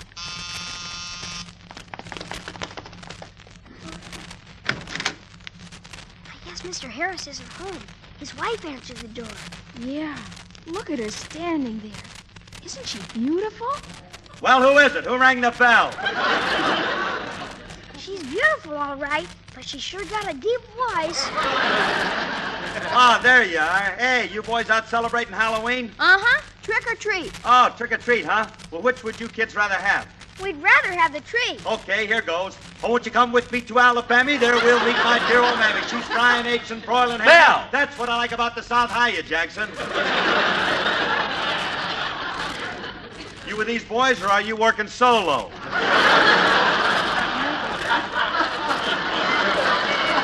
Look, I'm with the boys, and we're having a lot of fun playing trick or treat. Well, I bet you can't wait till Easter when the fuzzy wuzzy bunny wabbit hides a titty bitsy egg.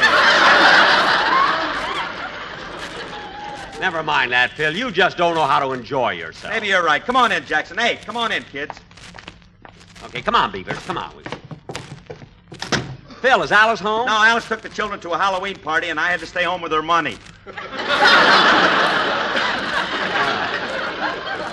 Well, if you ever need a sitter, call me up.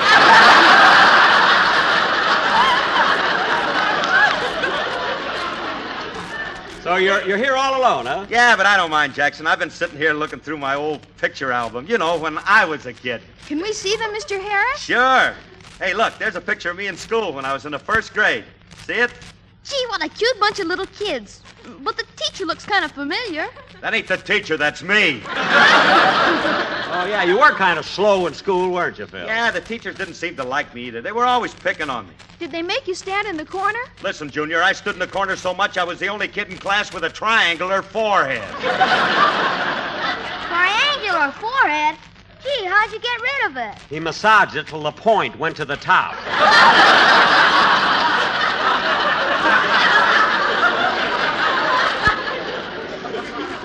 Say, Phil, this picture here, that's Remley, isn't it? Yeah, that's Frankie. That picture was taken 18 years ago, the day he got out of school. Oh, on graduation day. Well, why isn't he wearing a cap and gown? Look, Jackson, the school Remley went to, you didn't graduate. You just had to be able to get over the wall.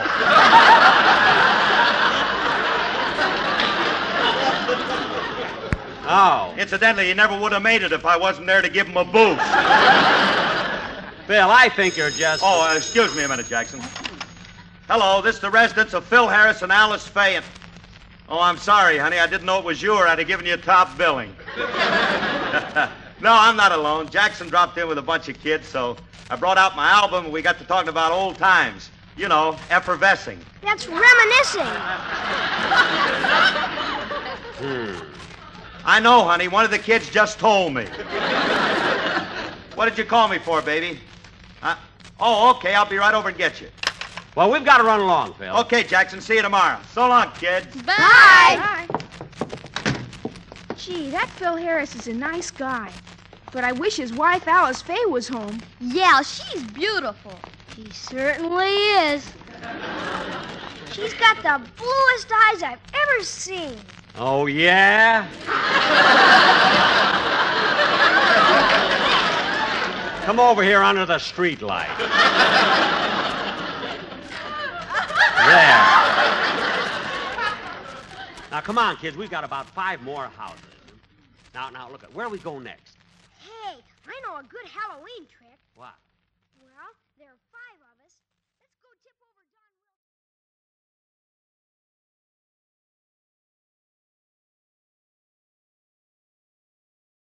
Well, you married Phil in 1941, is that true? Yeah, 41. We're married 45 years. How did you meet? We met through Jack Oakey. Oh, yeah. Your co-star in Great American Broadcast. Yeah, he always said, you'd like Phil a lot, so.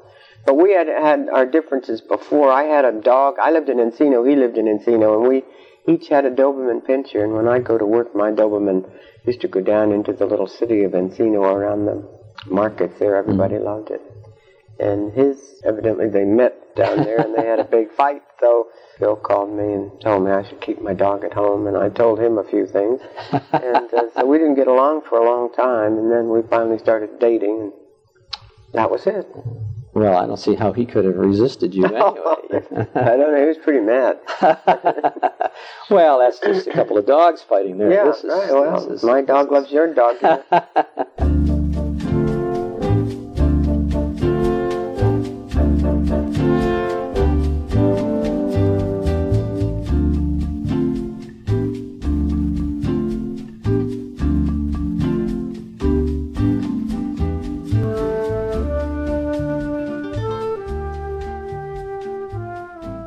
I only worked with him, I think, once or twice when he went into television. I didn't go.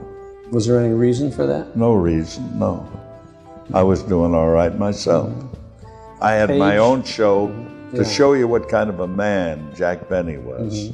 Jack Benny let me do comedy exactly right following him. So you can imagine what I had going in, what kind of account I had going in. I had the highest rating in the world going in, the best rating. Absolutely. And I'm doing comedy. But I mean, what other guy? And then I'm running through the alley after they go to CBS. I'm running through the alley to warm my audience up. And he's letting me off, puts me on the first 15 minutes so that I can go get out of there and go and start my own show. That's a pretty nice guy, isn't it? I would say. Sure, he was doing it. You were both at NBC initially. And then he went to CBS. Then he went over to CBS, which is a couple blocks down. down. And it's a block away, a block and a half away.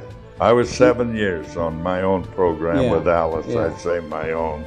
And I think 4 or 5 of those I was on Jack's too, same time. After Jack Benny signed off at 5:30 p.m. Pacific Time, the Phil Harris and Alice Faye Show signed on. Benny's famous band leader joined the Fitch bandwagon in 1946. In October of 1948, he and starlet wife Alice Faye were given name billing. Rexall signed on as sponsor. You started your own show on the Fitch bandwagon. I played the Fitch bandwagon, and then from there, that's when I went.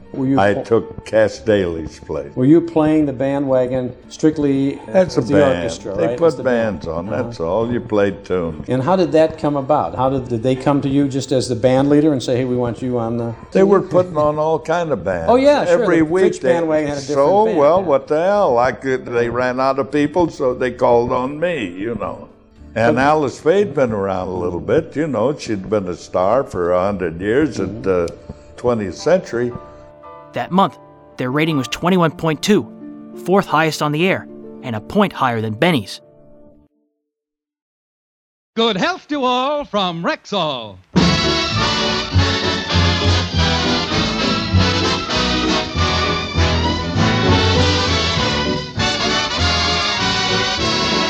Yes, it's Sunday, time for the Phil Harris Alice Faye Show, presented by the makers of Rexall Drug Products and your Rexall Family Druggist. Good evening. This is your Rexall Family Druggist taking a little time from behind the prescription counter this Sunday evening to speak for all 10,000 of us. I remember talking to Jack Benny one day, because we would also double over and do the Benny Show. I would be playing the other character on the Benny Show, and Phil and I would ride back and forth.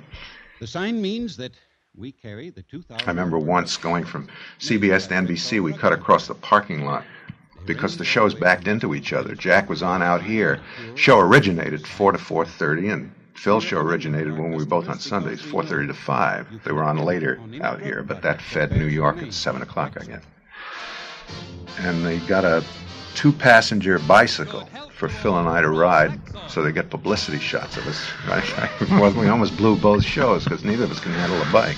And now your Rexall Family Druggist brings you the Phil Harris Alice Faye Show, written by Ray Singer and Dick Chevrolet, with Elliot Lewis, Walter Tetley, Robert North, Janine Roos, Ann Whitfield, Walter Scharf and his music, yours truly, Bill Foreman, and starring Alice Faye and Phil Harris.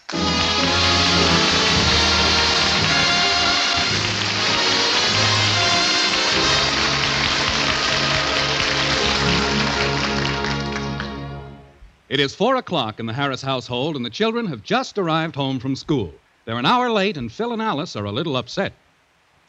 Well, it's about time you children got home. What have you been? Yeah, why were you so late? The teacher kept us after school, Daddy. Yeah, she said the homework we did last night was all wrong. So. My children can't grasp the simple things they teach in the elementary grades. The trouble is you don't pay no attention. You think you know everything. You won't listen to your elders. Now, after this, if you have any trouble, come to me with your homework. That's what we did last night, Daddy. Oh. And what makes your teacher so sure it was wrong? She said George Washington was our first president, not Petrillo.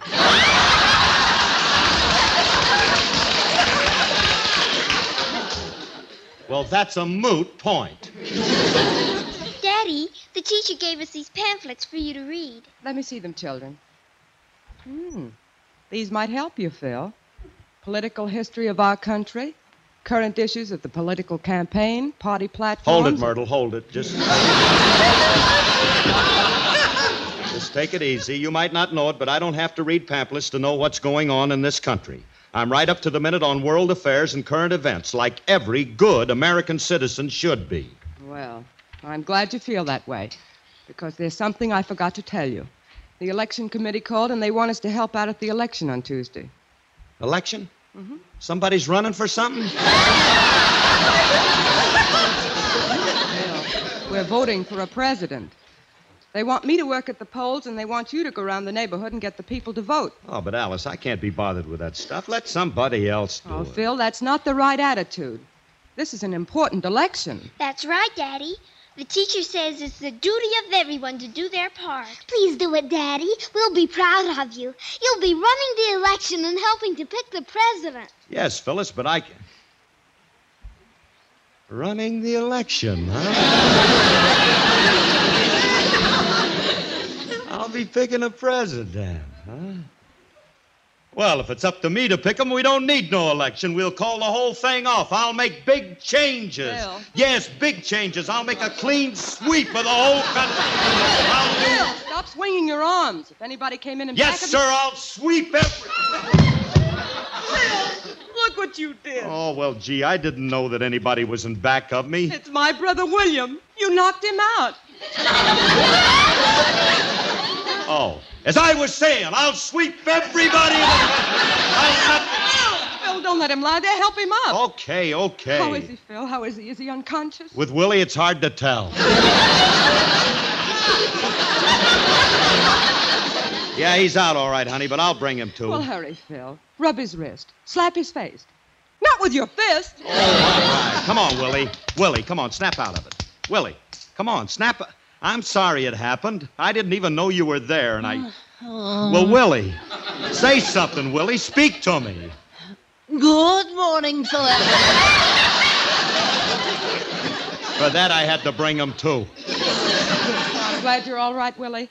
It was an accident. I don't believe it. I think he did it on purpose. Oh, don't be ridiculous. Phil would never hit you on purpose.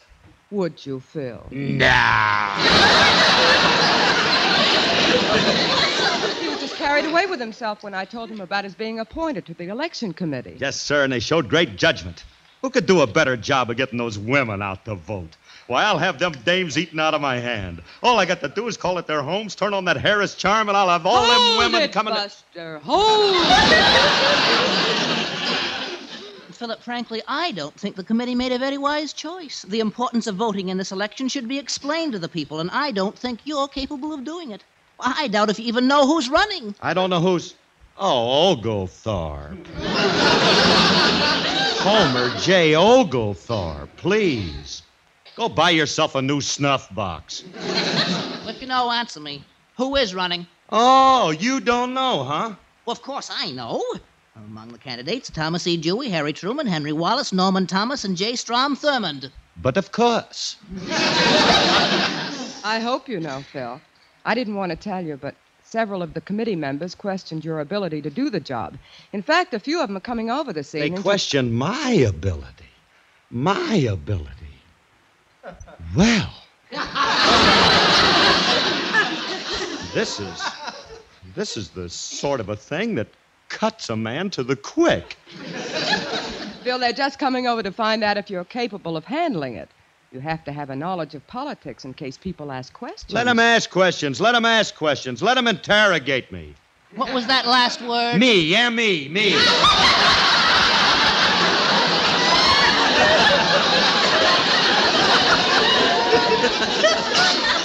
I can explain to those people the importance of voting this year. It's the political issues involved which concern I'll get it. Glad that bell rang. I really don't know too much about this. There must be some way I can find out before election. Hi, Curly. Frankie. Hey, what do you know about politics? Everything. I probably know as much about politics as I do about music. Uh-oh, I'm in trouble. Now, if there's anything you want to know, just ask me. I'll take a chance. Now, look, who are you voting for in the presidential election? I ain't voting. I don't believe in changing presidents. Well, some people think we should. Well, that's because they haven't followed the career of our president as closely as I have. I say the man's doing a good job. And as long as he continues to do a good job, let's keep Hoover there.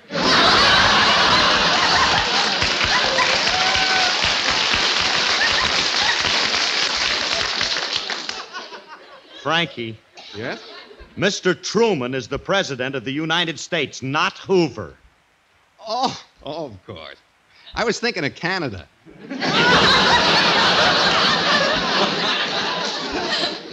Now, is there anything else you want to know? Yeah, have you seen a doctor about that slow leak in your head? Look, Remley, I'm on the election committee, and they're coming over tonight to find out what I know about the different parties. Curly, your education's been sadly neglected. Didn't you learn anything in school? First thing they taught me was that there are two major parties, the Whigs and the Tories. Those two I know about. There's more? Well, there must be. There are a lot of other fellas running this year. There's Harry Truman, Thomas E. Dewey, Henry Wallace, J. Strom Thurmond, and Thomas. Thomas? John Charles. Look, Remley, you know even less than I do about this, and it's our duty to find out about it. I hope you realize the importance of voting. Well, of course I do. Look at my poor father. One year he didn't vote, and they passed prohibition. And what's wrong with prohibition? I mean, worse things than that can happen. Like having an atom bomb go off in your hand or something. I mean, after all, Remley, you don't know anything. Don't you know anybody that I can talk to who knows politics? Well, why do you have to know about it? Well, because we have to know what we're doing when we vote. If we pick the wrong guy, we can get into as much trouble as people did when they had that Nebuchadnezzar. What was wrong with him? Well, besides his name. What was wrong with him? Oh, Nebuchadnezzar was the king of Babylon. Radio writer, director, and actor Elliot Lewis played Frank Remley in a take on Phil's real-life band member. Remley had worked Benny's show, who often singled him out for critical comment. Harris's character was lazy, shiftless, stupid, and alcoholic, and Remley, though never given a voice on Benny's program, became the point man for Harris's virtues. On The Harris Show, the Frank Remley gag was expanded into a speaking role. Remley played the part in the first episode, but it didn't work. Elliot Lewis turned the role into a comic masterpiece. I asked Jack once why, because I was really serious. We were getting big laughs, and I wasn't sure why. I was very happy that we were getting laughs, and so was Phil, and so were the writers. But I wasn't sure why, and I asked Jack. And he said, well, I think it's because the two of you, when there's a really difficult situation, do and say what everybody would really like to do and say if they had the nerve. And they don't have the nerve, so they laugh because you really do, and you just do. And it's funny that way. And I'll tell you something else about Elliot Lewis. He is a very astute guy. And he said at the time, and he's lived it out, that he would never work with anybody after me. And he never did. Yeah, we were like clockwork. See, he did the Mully guy and 2 or 3 things on the Benny show when I was on that show. And then when we came in, we fit together like a glove. And like he said, and he had say several occasions to work with other people, and he said, no, not after Phil. And then he went into producing, as you know.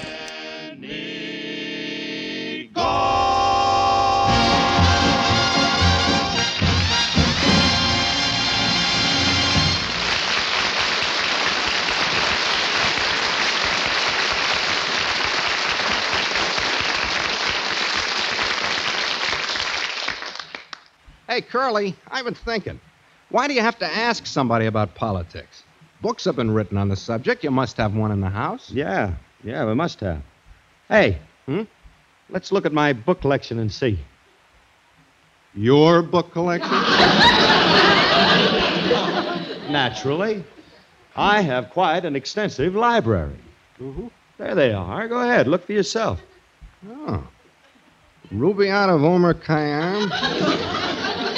Emerson's Essays, Rise and Fall of the Roman Empire, Masochistic Tendencies of the Malayan. That one was excellent. A smasher. You liked it, huh? Well, that and Homer's Iliad, I just couldn't put them down. I suggest you read it, Mr. Remley. Yes, maybe I would. No. I'll wait till I make the picture.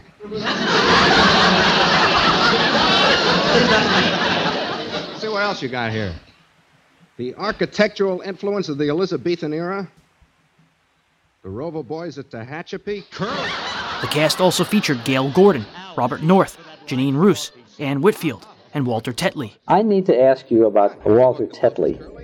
Now, he was on the Gildersleeve radio show as his Gildersleeve's nephew, Leroy. And he was a wise kid on that show. But kid. On your show, he was the grocery boy. Brung the groceries. Julius Abruzio. Yeah, that brung the groceries. Miss Faye, he said. It was funny. Alice, I've been thinking about it, and, hey, maybe I shouldn't serve on that committee. Oh, but, Phil, I think you should. It's important to call at people's homes and get them out to vote. I know that, but they're going to ask me questions, and if I can't answer them, they won't even let me in their homes. How much time did you have to devote to that radio show, generally speaking? We had a rehearsal on Friday, and then we rehearsed Sunday morning, and then we did the show Sunday afternoon. So it was basically 2 days. Yeah. You never saw the script before you walked in on Friday, probably. Never. Of course, the characters were so well defined. Yeah, after a while, we fell into it. One of the highlights was your song and Phil's song, too, but that's what we look forward to in every show, that the musical breaks. And we had Walter Scharf, and with his, music. He was a wonderful, wonderful arranger, Walter.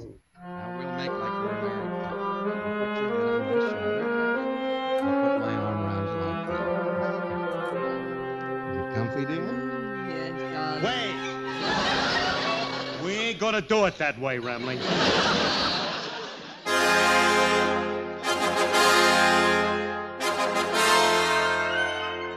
The show would peak in December with a 26-point rating. Writers Ray Singer and Dick Chevillet had to account for 5 minutes of necessary cuts because of audience laughter. But network radio would change forever in January of 1949 when Jack Benny jumped to CBS. The Phil Harris and Alice Faye show remained on NBC. It created a time problem. The networks were 2 blocks apart, and the shows were back-to-back. Harris would now only be in the first half of the Benny show. He would leave CBS by 4:15, cut through the parking lots between the studios, and knock on NBC's back door. Then, he would step onto his own stage, warm up his audience, and go on the air. But after Benny jumped, Phil Harris and Alice Faye lost 40% of their audience in a single month. That trend would continue into the spring. The show would never see a rating higher than 14 again. In the beginning, when that show first came on, it was live, and I suspect that you had to do at least 1, possibly 2 broadcasts every week. Was there a West Coast and an East Coast, or did you just do one? That's right, we did. I think the show really came into its own when Rexall came in, because first of all... we were rolling then. Yeah. We really had it. We had tremendous writers, too, and it was all terrific. It was really going. Ray Singer and Dick Chevillet. Yeah, they were terrific. You came in at a just perfect time for radio, 46. Yeah, right. But by the time you left in 54, so much television had come in on this. Well, Phil wouldn't do it. I'm sorry. I think that's one thing I really am sorry for, that we didn't go into television. Well, he didn't want to do it. He couldn't see another family show on TV. He was afraid. It's too bad, because I would say that the Phil Harris Alice Faye show was not another family show. It was a very special show. It was really fun. And your personalities could have easily translated to television. He couldn't see it, and you couldn't tell him that. Maybe he didn't want all the extra work. TV is a hard... I don't know. He did have a hard time, really, didn't he, for a while, doing the Benny show, and then boom, immediately... because in the rehearsals and everything. I don't particularly like to work with my husband. I don't believe in wives and husbands working together. But that's just my opinion. I worked with him, but we didn't hit it off too well while we were working together. He's a little rough. During that whole radio period there, from 46 to 54? Yeah. But I made it, but I wasn't too happy. But I enjoyed it. You were an excellent actress on that program. You brought a lot of spark and life to the film. It's like anything you do, you get better and better and better. But a husband tends to pick on you, where somebody else won't pick on you. Well, he might not pick on somebody else. He wouldn't pick on Mary Benny. He wouldn't pick on anybody else, but he'd pick on me. You see, so actually, that part I didn't care for.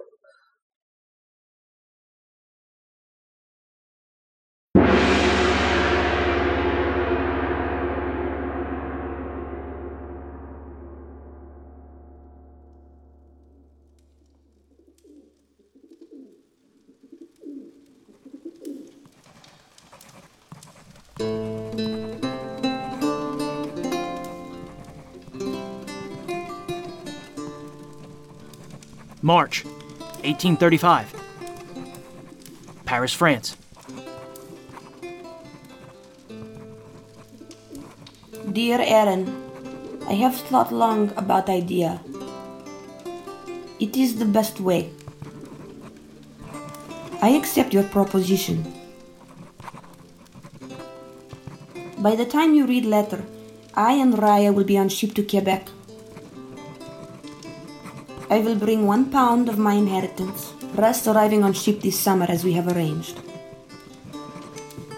We expect reliable guide to wait for us in Quebec. I will send letter when we reach land in America. Do skroj strechi, Countess Sorina Maria Derzhinskaya-Zubov. Sarina! Какой план? We must pack, little sister. It is time to go to America. Don't be fooled. Danger is coming. Premiering soon on your favorite podcast app, Burning Gotham, the new scripted audio fiction podcast set in 1835 New York City. Subscribe to this audio feed to learn more, or go to burninggotham.com.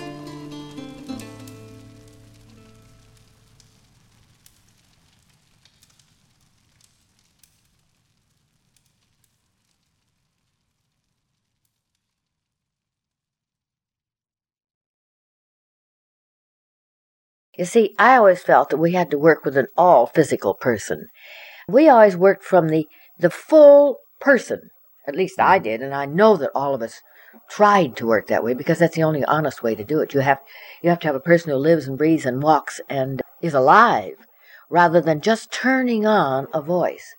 Because you could conjure up, if you really had, through imagination, anything that you wanted to be. That's why I loved it, too, because I could play opposite Jimmy Stewart, or Frederick March, or Cary Grant, or Gary Cooper, or Leslie Howard.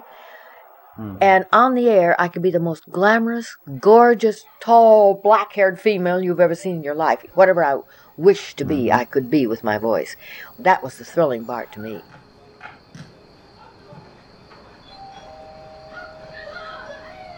Halloween night in Los Angeles was relatively quiet.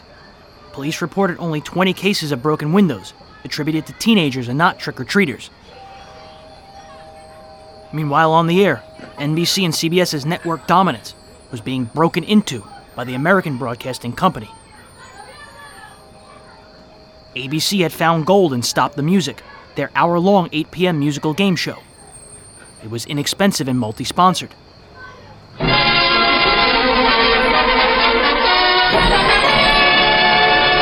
Your attention, America! Do you hear the beat of the clock? Before the next hour is up, any minute, any second, you may be richer by thousands of dollars in prizes.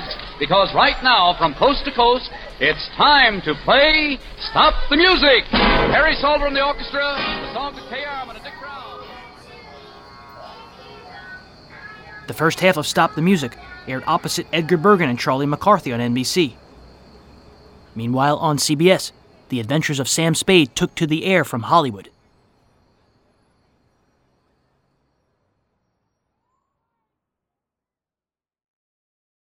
The Adventures of Sam Spade, Detective. Brought to you by Wild Root Cream Oil Hair Tonic, the non-alcoholic hair tonic that contains lanolin. Wild Root Cream Oil. Again and again, the choice of men and women and children, too.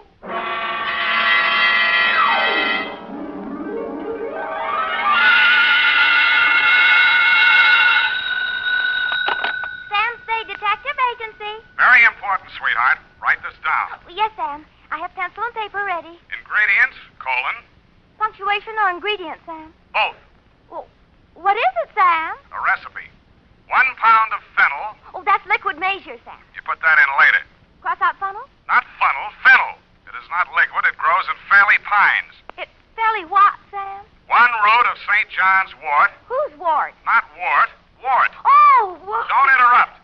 Some newt size, a couple pounds ought to be enough. 1 ounce of bat's wool. 1 adder fork, that is not a utensil. 1 fillet of fenny snake. Some lizard's legs. 1 hemlock root digged in the dark. Directions. In the poisoned entrails throw toad that under cold stone days and nights hast 31. And if anyone drops in for trick or treat, Effie, leave him have it. Oh, Sam, now I get it. Halloween. It's a witch's brew. You were only fooling. That's what you think, sweetheart. Get out your cauldron, your poison pen, and your book of malefactions. I'll be right down to dictate my report on the Fairleigh Bright caper, or I should have stood in bed and ducked for apples.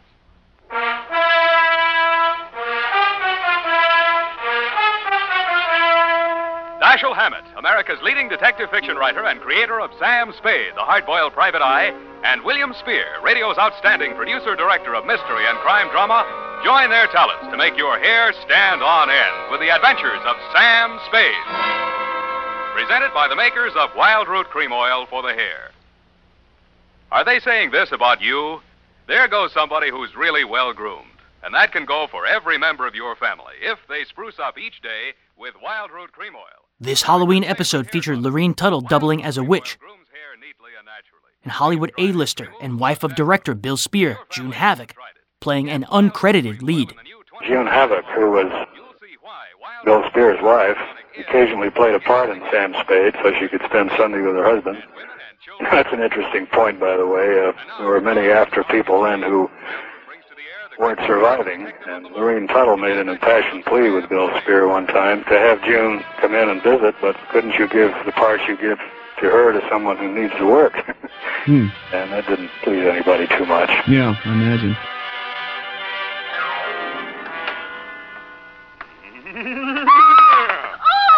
Is that the wind dying? Oh, no, it's only 2 devils that blow through a murderer's bones to and fro in the ghost's moonshine. Oh, Sam, take off that ridiculous mask. You look about as much like a demon. As a demon, check. Fly your broom into the adjoining office, sister, and we'll weave a few spells. Date, Effie. Yes, Sam. What is this thing on my desk? Looks like a pumpkin. It is a pumpkin. I made it this afternoon. Here, I'll light it. Well, isn't that cute? Isn't that cute? Eyes and nose and mouth. Looks like Lieutenant Dundee of Homicide. Well, thank you, Sam. Thank you. Well, I guess everyone knows it's Halloween, even if they don't listen to the radio. Shall we? We shall. Date, All Hallows Eve, 1948, to Hillary Bright, Esquire, number 13, Black Place, City. From Samuel Spade, license number 137596. Subject, the Fairleigh Bright caper. It was a fairly bright afternoon for the fog-bound Bay Area. There was no frost upon the pumpkin. In fact, as yet, no pumpkin. But I did see a black cat and several attractive wolf girls in broomstick skirts during the bus ride down the peninsula to your client's ancestral estate, Fairleigh Pines. A bat flew out of a hollow tree as I mushed up a road through some pine woods to the house. In the gathering dusk, I also observed the toad, a lizard, and a hooty owl, which, if memory serves, are staple ingredients for a witch's brew. Then I observed, hobbling out of the forest, an authentic hag. She was wearing a dusty black robe, a peaked black hat, and her matted gray hair coiled serpent-like around her evil countenance. She leaned on a gnarled staff of hemlock, fixed me with her yellow, glittering eyes, and said, Hello, kiddo. Yes'm. Which way's the house? Which house? Fairleigh Pines. Lost my bearings, I did. I was looking for some fennel. Oh. I got the bat's wool right enough and newt's legs. Couldn't find no adder's forks, but reckon this here copperhead will do the trick. What are you going to do with all that stuff? It's for the brew. I'm the witch I hired for tonight. Name's Gudge. Born Sophia, but of course I don't have no Christian name anymore since I sold out to Old Scratch. Beat me down on my price, he did, too. Look at that wart on my nose. What nose? Huh? The house is up that way. Mind if I walk along with you, pretty boy? I don't like girls. Huh? No, not at all, ma'am. No need to be afeared. With the strong GP they're obeying me, they'll be lucky if I give them a whiff of brimstone. Not so close, please. But I did promise one manifestation and the scream of a soul in dormant at the witching hour. Yeah. Fennel. Aye, Fennel. Ready or not, here I come. All right, shoot. Who is that? What's your hurry, sir? Where do I find Mr. Hillary Bright? Oh, you're the detective, Spade? Right. Oh, well, I'm Homer Langdon, attorney for the Fairley estate. Come along, I'll take you to him. Sorry for that challenge just now. Been hearing strange noises around the grounds. You notice anything peculiar as you came up the road? Well, there was an old lady. I use the term loosely. Looking for Fennel? Yeah. That's the witch. Mr. Bright hired her for the party tonight. Takes her work kind of seriously, doesn't she? Well, you know how it is. Seasonal work. What does she do between Halloweens? Claims she hibernates. God, Ophelia. Mrs. Fairley, Spade. She's eccentric. Don't let her know. Check. Oh, here I am, Homer. What was it you wanted? Oh, it's the man from the caterer. No, Ophelia. This is Mr. Spade, the detective that Mr. Bright employed. Oh, well, about that recipe for the aspic. Cook says she's never heard of putting fennel and lizard's claws in a tomato aspic. And Mr. Bright says hemlock is poison. You've got it mixed up, Ophelia. That's the recipe for the witch's brew. Well, anyway, the grocer says he doesn't stock them, so you'll have to garnish it with parsley. Ophelia, he's not the caterer. He's the detective. Oh! Well, keep your eye on those pumpkins. Mice, you know. Mice? You know, mice. Pumpkins? Where is that witch? I've got to tell her about the parsley. Oh, witch! Mrs. Witch! Where are you? Sad case, but harmless. Shall we go in? Yeah.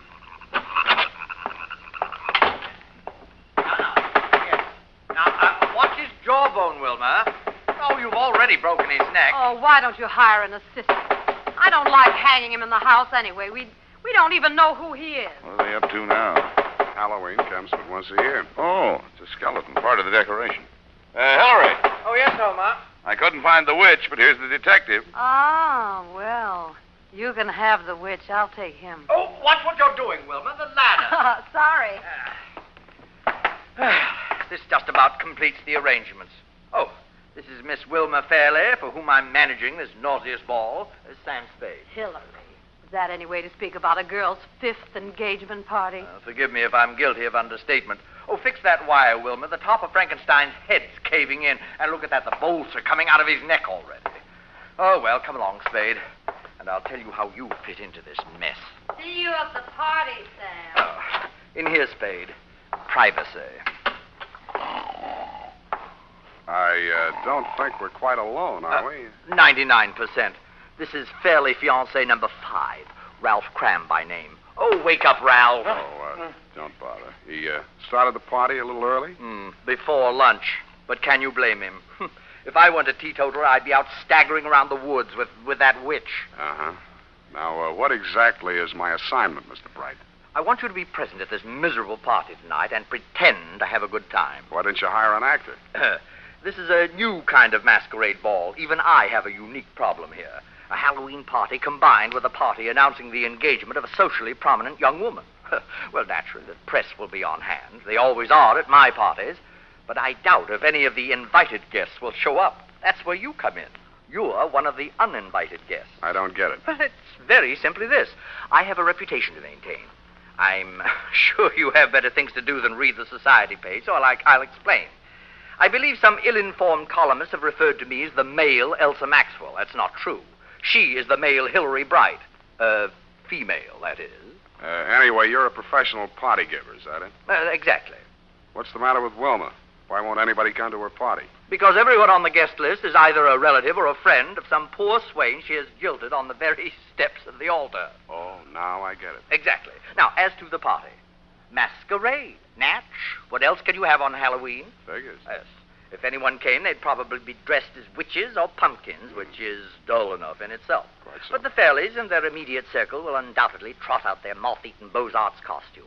Old Langdon as Louis XIV, Wilma and her mother trying to look like Greek goddesses in some old drapes from a Fanchon and Marco idea. What about the boyfriend here? Well, you can see how hideous it's all going to be. And Life magazine has promised to cover it. Well, I simply had to do something. What about the boy? I think it's the party idea of the year. 20 uninvited guests who will come as themselves. Who's my date, the witch? Oh, isn't she priceless?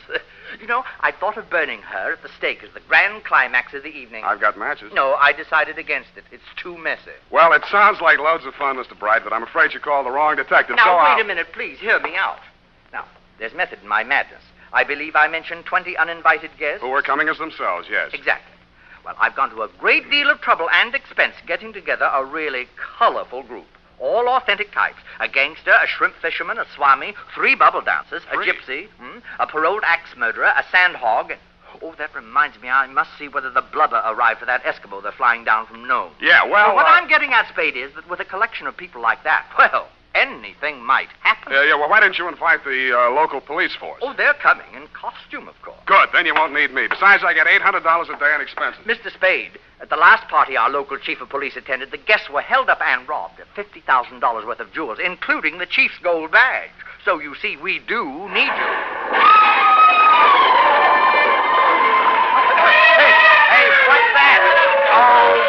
Go back to sleep, Ralph. It's only the guests arriving. I get $1,000 a day.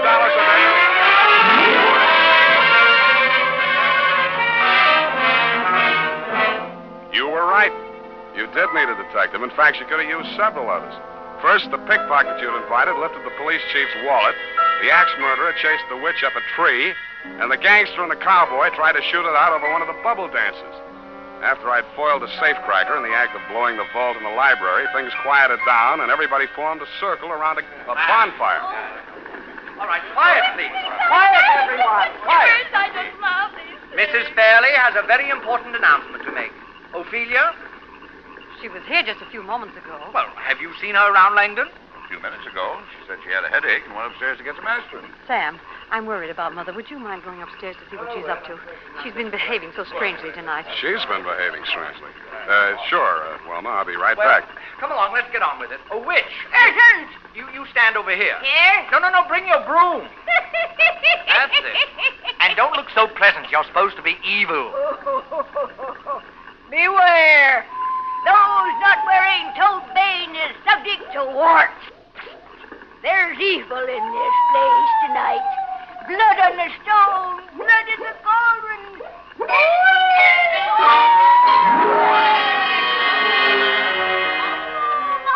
I hated to miss the manifestation, and I hoped I'd get back in time for the scream of the soul in torment the witch had promised earlier in the evening.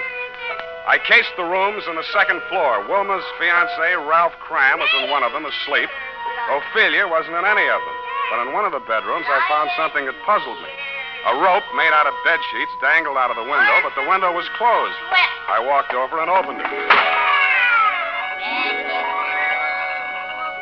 The witch was still at it.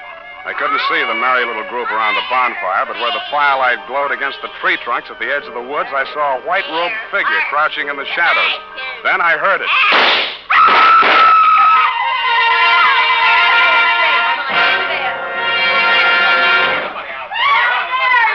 Heard them all in the house. On her hand. Don't let any of them get away. Right, Chief. All right, folks, you'll have to step inside. Now, come on. Step inside. No, you It's Wilma, Spade. She's dead. Somebody shot her. She was sprawled on her face at the foot of a big pine tree at the edge of the clearing. A single slug had entered her body just below her left shoulder blade.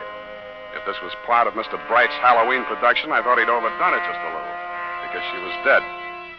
As nearly as I could reconstruct it, Wilma had been standing outside the circle of people grouped around the fire, as if somebody in the woods had called to her and she'd left the group to investigate. She'd been facing the fire when she was shot. Then what about the 2 shots that had missed her? If the killer had been aiming at her and missed, he couldn't have avoided hitting somebody else in the crowd.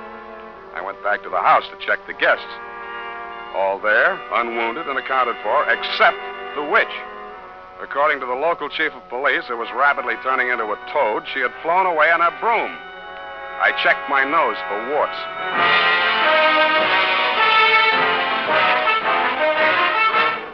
makers of Wild Root Cream Oil, are presenting the weekly Sunday adventure of Dashiell Hammett's famous private detective, Sam Spade.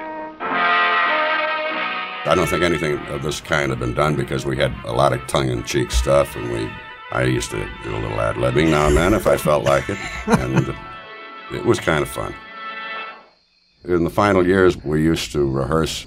We were supposed to be there at 11:30 on a Sunday. I'd come in from Malibu. I was living in the colony then. And the first half hour, we were like a family, everybody. We all worked together. And mostly we had the same people on all the time. Johnny McIntyre and his wife, Jeanette Nolan, and Hans Conried. Bill Conrad was on. Elliot Lewis, sure. Elliot Reed, Elliot's then wife, Kathy Lewis, who's and June Havoc. We mustn't forget that she was on there too. I was going to mention June, and June and Kathy used to play a lot of the girls, most of the leading ladies. And the first half hour was always we hadn't seen each other, so just a lot of gags, and so that was devoted to sort of a social time. Then we eventually got around to reading the script, and then Bill and I would start to rewrite it, which was fun, too. Your secretary? We had kind of a contest between the two of us. No, I said, look, Bill, this is pretty good here. And he says, well, look, I've got it already written down, Bill. That's what it's going to be. So it was kind of a friendly camaraderie, rivalry, whatever, but I think we loved each other. For a deeper look at the adventures of Sam Spade, listen to Breaking Walls, episode 105. Time now for Rocky Jordan.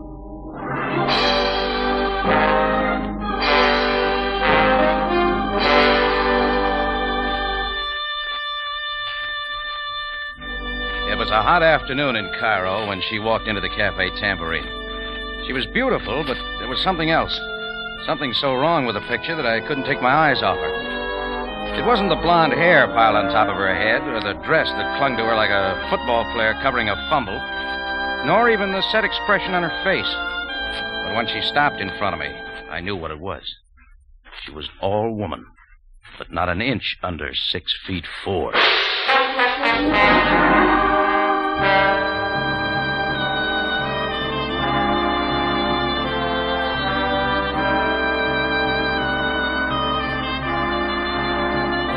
Again, we bring you a story of adventure with a man named Rocky Jordan, proprietor of the Cafe Tambourine in Cairo. Cairo, gateway to the ancient East, where modern life unfolds against the backdrop of antiquity.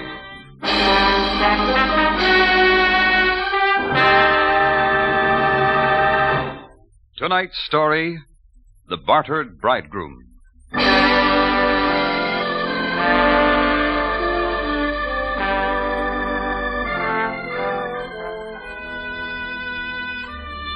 We've had a pretty fair assortment of customers in the Tambourine, almost anything on feet. But when I looked up into that icy-faced 6'4" of blonde female, I knew we had our first Amazon. You're ready, Mr. Jordan? Ready? You're wasting time, Jordan. I didn't catch the name. Lily Karoff. You're being rude. The face is familiar. Maybe we met in Istanbul. No, Jordan. Alexandria, maybe? The arrangements are made. You're stalling. Look, suppose we take it from the top of the page, Miss Caro. Naturally, you're interested in the money. This, too, has been taken care of. Now about the ceremony. Ceremony? The wedding.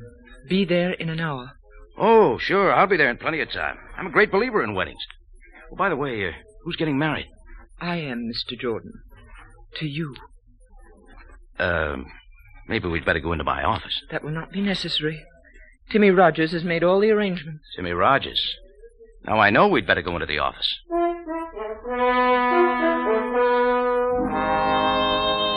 She sat across the desk from me and lit a king-sized cigarette. The hand that held the match wore a queen-sized diamond. It sent a reflection against the wall. I didn't like the way the reflection quivered. Her face was under control, but her hands gave her away. She was a nervous bride. Timmy should have explained these details. If I know Timmy Rogers, he doesn't bother with details. That's unfortunate. Nevertheless, in 1 hour, you and I shall be married. You will receive $5,000. Is that clear? Oh, very. It is not enough money? Oh, it's not entirely it, Miss Karoff. Having never been married before. You're being rude again. I plan to leave Cairo immediately after the ceremony. Really? Tell me, Miss Karoff, where are we going on our honeymoon? Enough, Jordan. I will not be insulted further. You will receive the $5,000 as soon as I have sold my interest in the Club Fashad. Fashad? Oh, yeah. Now I remember you and Mike Sloan bought that together recently. Yes, but I am selling my interest. What's the matter? Business falling off? No, not business. You see, I'm a White Russian. Certain of my friends have been disappearing lately. I do not wish the same thing to happen to me. Oh, I see. But this is not what I came to talk about. Now, the wedding... Look, Lily, I've got news for you. I'm not in the mood for marriage. Your moods do not interest me, Jordan. You are going to marry me. Well, I'll admit you're more persuasive with a gun. You will not refuse me. Maybe it didn't occur to you, Lil, but you can't marry a dead man. Come on, put the gun away. There are many other ways to make certain you do not back out. Jordan, be at my club in 1 hour. It means your life.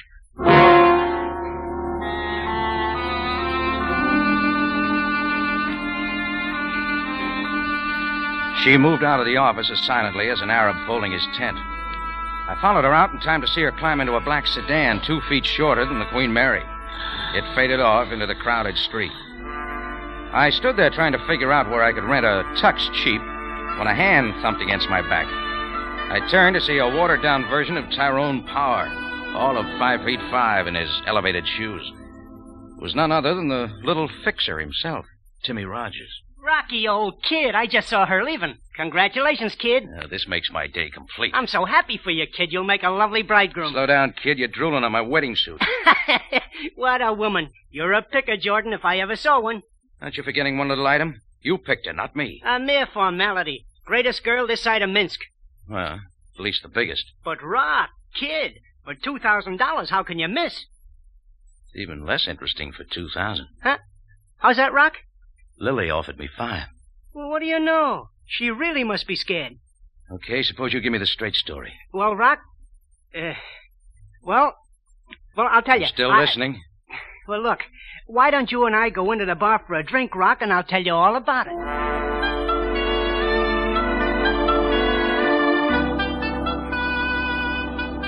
I followed the little man into the bar. We pulled up on a couple of empty stools by the open front door. Timmy Rogers rubbed his hands, licked his lips, and ordered a double orange blossom. Orange blossom for a wedding day, huh, Rock? Now, where was I? You and Lily Caro, remember? Yeah. Well, so, Rock, it's like this. Lil has a few roulette wheels out in the back room of her joint, as you know. The other night, I ran into as tough a streak of luck as has been seen in Cairo since Happy Harper was picked up for trying to sell some tourists the Sphinx. How much? How much? How much? Well, I dropped $5,000, which it just so happens I couldn't cover at the bank. Mm-hmm. So then came Lily. Yeah. Lily made me a proposition. She'll forget the $5,000 if I marry her. Sure. But it turns out she's looking for an American. She wants a ticket to the USA. Oh, that pitch, huh? Well, can't say that I blame her, Rock. Things can get pretty rough around Cairo for the wrong... Hey, hold it. Huh? That guy's been staring at me too long. Standing there in the open doorway was a brown suit full of balloon-shaped Egyptian. His eyes didn't leave my face as he hooked his cane over one arm and smoothed his white gloves with his hand. At 8:30 p.m. Pacific time from KNX's Hollywood studios, Rocky Jordan re-debuted on CBS. It was a revival of A Man Named Jordan. You are Mr. Rocky Jordan? Yeah. It aired over CBS's West Coast network and starred Hollywood character actor Jack Moyles. What's on your mind? Jordan's code of ethics was rooted in practicality. He was strongly motivated by money, and his search for fortune was often wrapped up in dangerous adventure. Indeed, I am not. The main change from A Man Named Jordan was the moving of Rocky's Cafe Tambourine from Istanbul to Cairo. $10,000 if you do not go through with this wedding. 10? It's the best offer I've had all day. In cash, Mr. Jordan. If it makes you feel any better, Pasha, you can forget...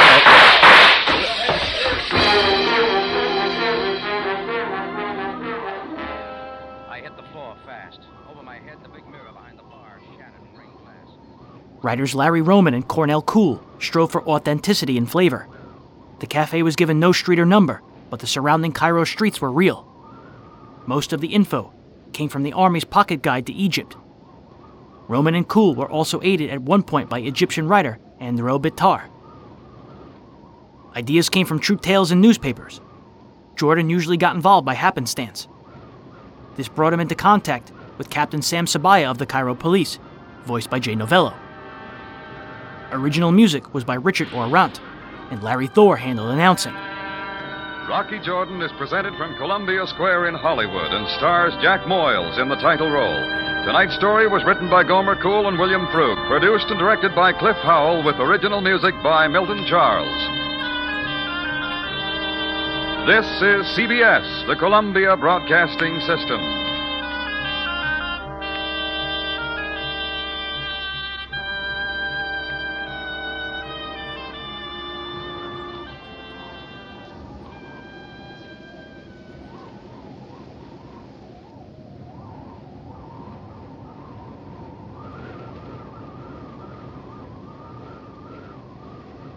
I used to do a roundup, and we'd call in 8 or 10 capitals of the world. We were beginning to have a staff in each of the great cities, full-time, not stringers. Now, I got word just before I went on that we would go Paris first and then London. So I introduced Paris, and Paris was on. As I was sitting there and my head was down, musing and listening to what was coming from Paris, while with the other ear I was listening to London, upcoming London, I heard a voice say, "Look up, Ben." And there was the director of the program in behind the glass booth with a piece of paper written on it, Spain, and signaling me, not London, Spain, Spain. When we finished the show, I suddenly said, "Oh, who said look up, Ben? What was all that?" He said, with 30 seconds to go, London coming, RCA said they now have the Madrid circuit, and I wanted to get it fast before we lose it. I rapped in the glass, and you didn't respond. You couldn't hear me.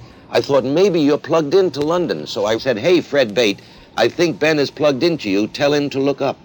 So Jack's voice went out to London 3,000 miles. Bates said, "Hey, look up, Ben," came back to me 3,000 miles, and I looked up 6 feet into the director's eye. The only non-NBC time slot winner on Sunday nights was ABC at 9 p.m. with Walter Winchell's Juergens Journal and its 15.4 rating. The news show helped him become the most powerful reporter in the country. In a 1948 Collier's Magazine article, Winchell declared himself a protector of the little people. Winchell was clocked at 215 words per minute. Mr. Winston Churchill, however, and Lord Rothermere, the British publisher, are not that optimistic. British preparation for war continues on emergency basis.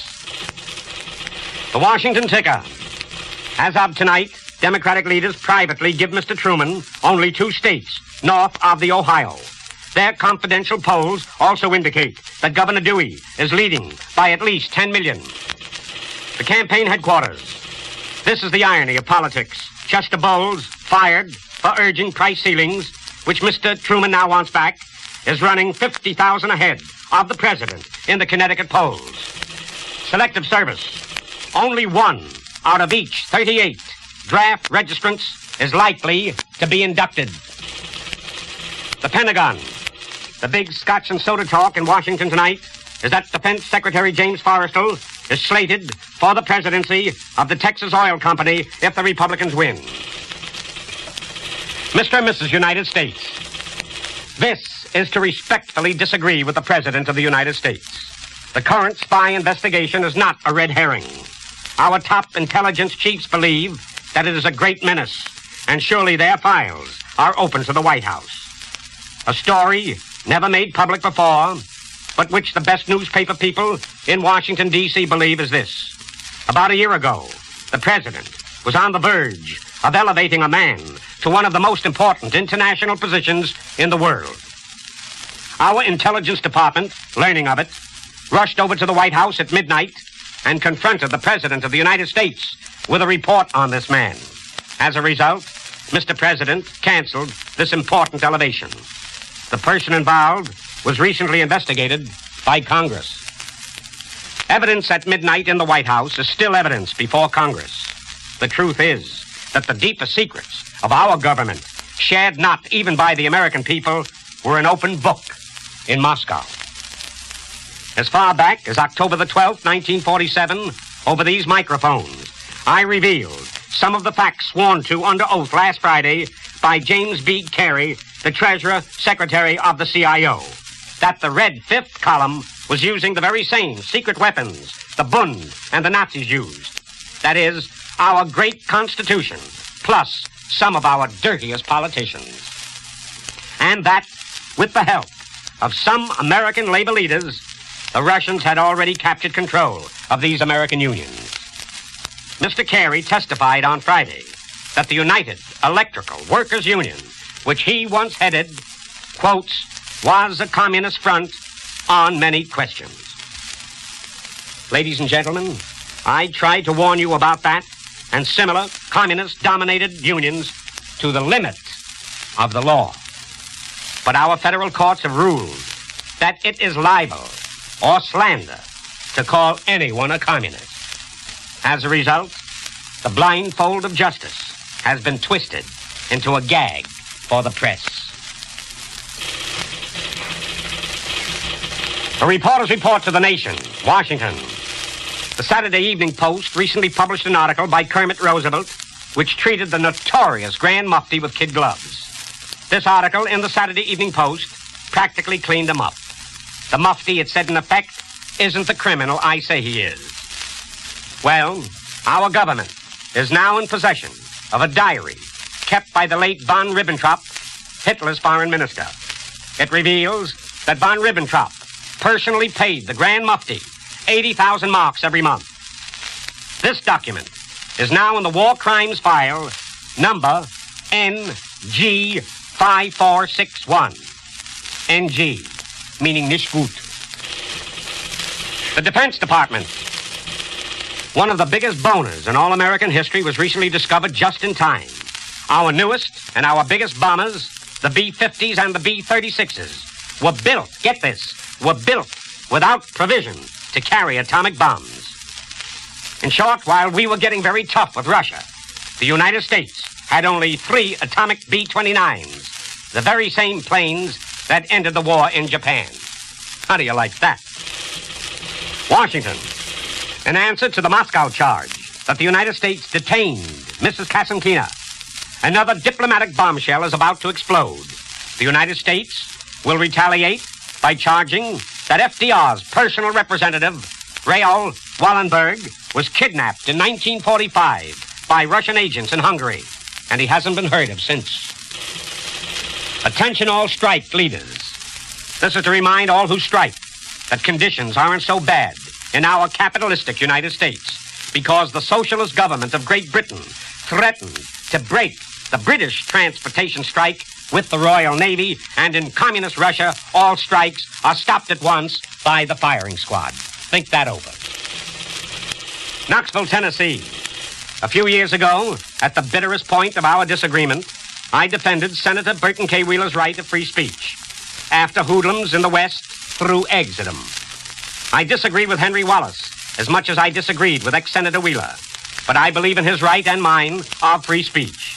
It is both un-American and unnecessary.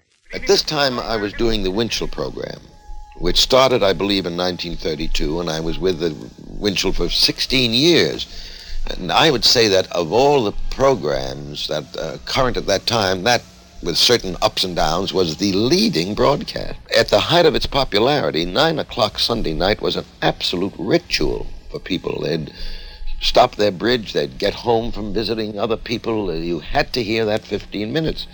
Heads fell, reputations rolled, stocks declined, potentates trembled. Winchell's power was so great when he was at his peak. But Vitone-enriched Jergens face cream will. Although both Jergens and Ben Grauer had been associated with Winchell's radio program since 1932, he would change sponsors and announcers in the new year. Skin smoother called finer than lanolin itself. What's more, you get a complete facial in one jar of Jergens face cream. All-purpose Jergens face cream is a cleanser, a softener, a dry skin cream, and a powder base. Yet Jergens face cream enriched with precious Vitone costs no more than ordinary creams. 15 cents to $1.25 a jar plus tax. So get your jar of Jergens face cream today and start having the kind of skin women envy and men love. Next week, another edition of the Jergens Journal with Walter Winchell.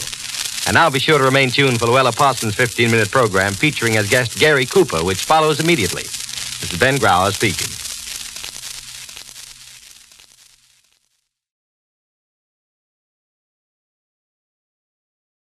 How did Our Miss Brooks come along? Well, they had made a couple of recordings with a couple of other actresses. I believe Joan Blondell was one. And they didn't feel she was right, and Shirley Booth was one. So they asked me to do it, and I held very little hope for it. But they said, we'd like to put it on as a summer replacement. And I said, well, then you're going to have to do it right fast, because I'm going to New York. So we taped all of them very fast. And I got to New York, and at the end of my stay there, Frank Stanton said, congratulations. He was the president of CBS. And I said, what for? And he said, you're the #1 show on the air, which astounded me. So then we went into fall production. Now we'll just tap this water pipe here. Oh, be careful, Mr. Conklin. Please, Miss Brooks. I know motors backwards. One more good tap should do it. That did it all right. Well, let's get out and push, folks. We're off to the nearest garage.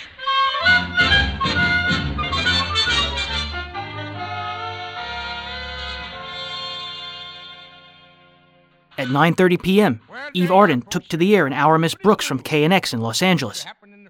The show debuted during the summer, and by September, they'd found sponsorship with Palmolive. What? Why, how dare...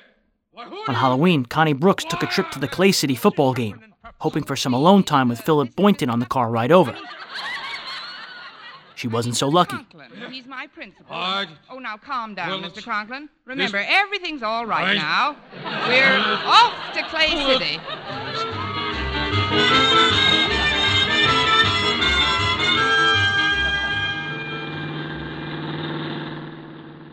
Where do you figure we are now, Miss Brooks? Well, I think according to my calculations, we've been traveling due east on Route 94 for 1 hour and 10 minutes at an approximate mean speed of 40 miles per hour. Any tailwind, Mr. Conklin? Oh, look, we're coming into a town. Of course we're coming to a town, just as I figured. This is it. Miss Brooks, ask that pedestrian where the stadium is. What pedestrian? Hey, look where you're driving! Oh, that pedestrian. Pardon me, could you tell us where the Clay City Stadium is? Well, I can't be positive, but my guess would be Clay City. Well, isn't this Clay City? No, this is Boonville. If you'd be kind enough to give me a lift home, though, I could show you where Clay City is. I live just a few miles from there in Flagton. Well, there really isn't much room. We've got 3 in front and 3 in back now. Well, it's not much of a ride from here. Perhaps I could sit on this gentleman's lap. What? Sit on my lap? Oh, better take him, dear. We've only got a short time if we want to see the kickoff. Oh, very well. Come on. I hope I'm not too heavy. Sorry, I'll change my position.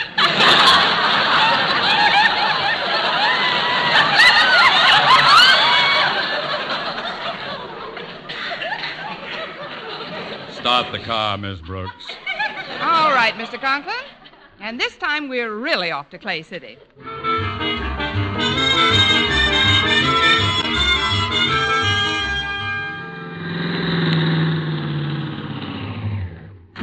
Yeah, thanks a lot for the lift. You're welcome. Now, how do we get to Clay City from here? Oh, that's 29 miles back down the road. We passed through it on the way. What? Why, you... Hey, so long. You... 29 miles back? Why, that... We could have been... He said that it was only... Daddy, remember your blood pressure. His ears get awful red, don't they? Now, see here, everybody. We've got to organize this expedition. There's been no unity of command, that's the trouble. Everybody's talking at once. Oh. Shut that toad up, Boynton. He's not a toad, Mr. Conklin. MacDougall's a frog. A giant bullfrog with tonsils. Quiet, Miss Brooks. Now turn this car around and go that way, and don't stop going that way until I tell you to. Off to Clay City.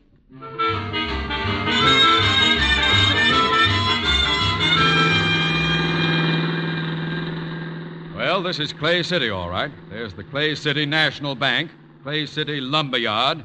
Now, for heaven's sake, Miss Brooks, before you get lost again, ask somebody where the stadium is. All right, Mr. Conklin. Oh, there's a bus parked over there. I'll ask the driver. Excuse me. But could you tell me where the Clay City Stadium is? Sure. It's 4 blocks left and 3 right. Oh, thanks a lot. That's the first definite answer I've had all day. Well, I ought to know where the stadium is. I got the Clay City team in this bus. We just beat Madison High 89-0. 89-0? May I ask you one more question? Sure. What is it? Did they put up a good fight? This episode had a rating of 13.5. Eve Arden as our Miss Brooks returns in just a moment. But first, dream girl, beautiful luster cream girl. Tonight, show him how... For a deeper look at our Miss Brooks, listen to Breaking Walls, episode 106. Only Luster Cream brings you Kay Daumit's magic formula blend of secret ingredients plus gentle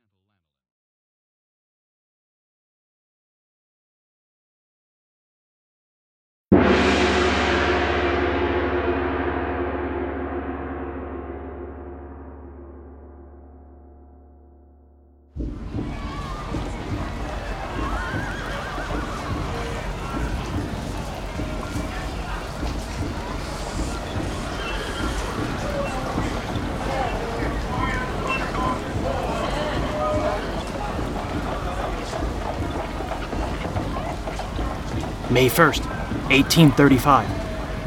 It's a cold and rainy moving day. Every renter in New York is out on the street looking for lodging. Most of the city's 250,000 live below Houston Street in buildings, 4 stories or smaller. But construction is booming. Rich and ragged, with furniture, wagons, carts, drays, ropes, canvases, straw packers, porters, and beer haulers. White, yellow, and black occupy the streets from east to west, north to south. Everyone I spoke to on this subject complained of this custom as most annoying, but all assured me it was unavoidable for renters. More than one of my New York friends have bought or built houses solely to avoid this annual inconvenience. New people are pouring onto New York's dangerously overcrowded streets by the thousands. It seemed to me that the city was fine before some awful calamity. I said, Colonel, what in heaven is the matter? Everyone was pitching out their furniture and packing it up. He laughed and said this was the general moving day. Seemed kind of a frolic, as if they were changing houses just for the fun. So the well goes. It would take a good deal to get me out of my log house. But yeah, I understand many persons move each year. Rich and poor, many come to earn an honest living. Others for more nefarious reasons. And it's the perfect place to begin.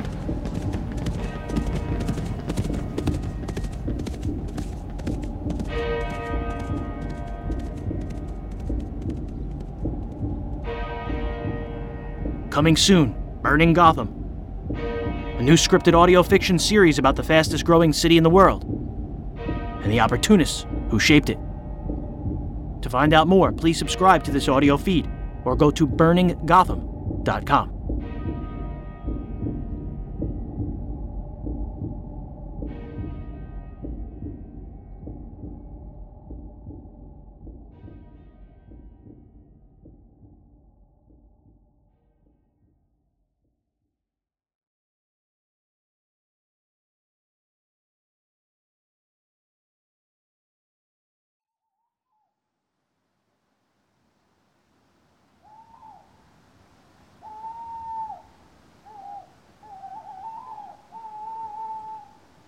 "10 p.m. is considered the final hour of primetime.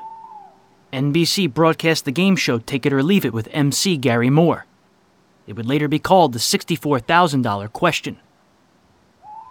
CBS broadcast Lum and Abner. NBC won the rating time slot 13.4 to 10.4. At 10:30 p.m. from New York, opposite the Horace Heights show on NBC, WCBS broadcast Cabin B13. Written by John Dixon Carr, it starred Arnold Moss as Dr. Fabian, who solved mysteries on a cruise along the coast of France and through the Mediterranean to the Near East. It was directed by John Dietz.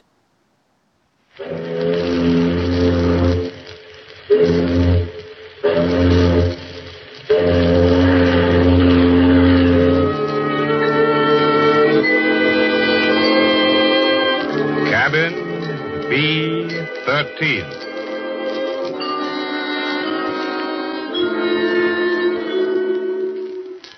My name is Fabian, ship surgeon of the luxury liner Mauravania. Tonight, as we lie alongside the docks at the great port of Southampton, the ship is ghostly, deserted. Our passengers on this world cruise have gone to London. And as I sit here in my cabin, B-13, I'm reminded how the tides and storms of 1,000 voyages have wrought nothing more strange, more sinister than man's desire for adventure in the strange ports and lands we touch. I remember Bill and Brenda Leslie. It was years ago before the war, and the effect on their characters of the mortal terror that overtook them in London.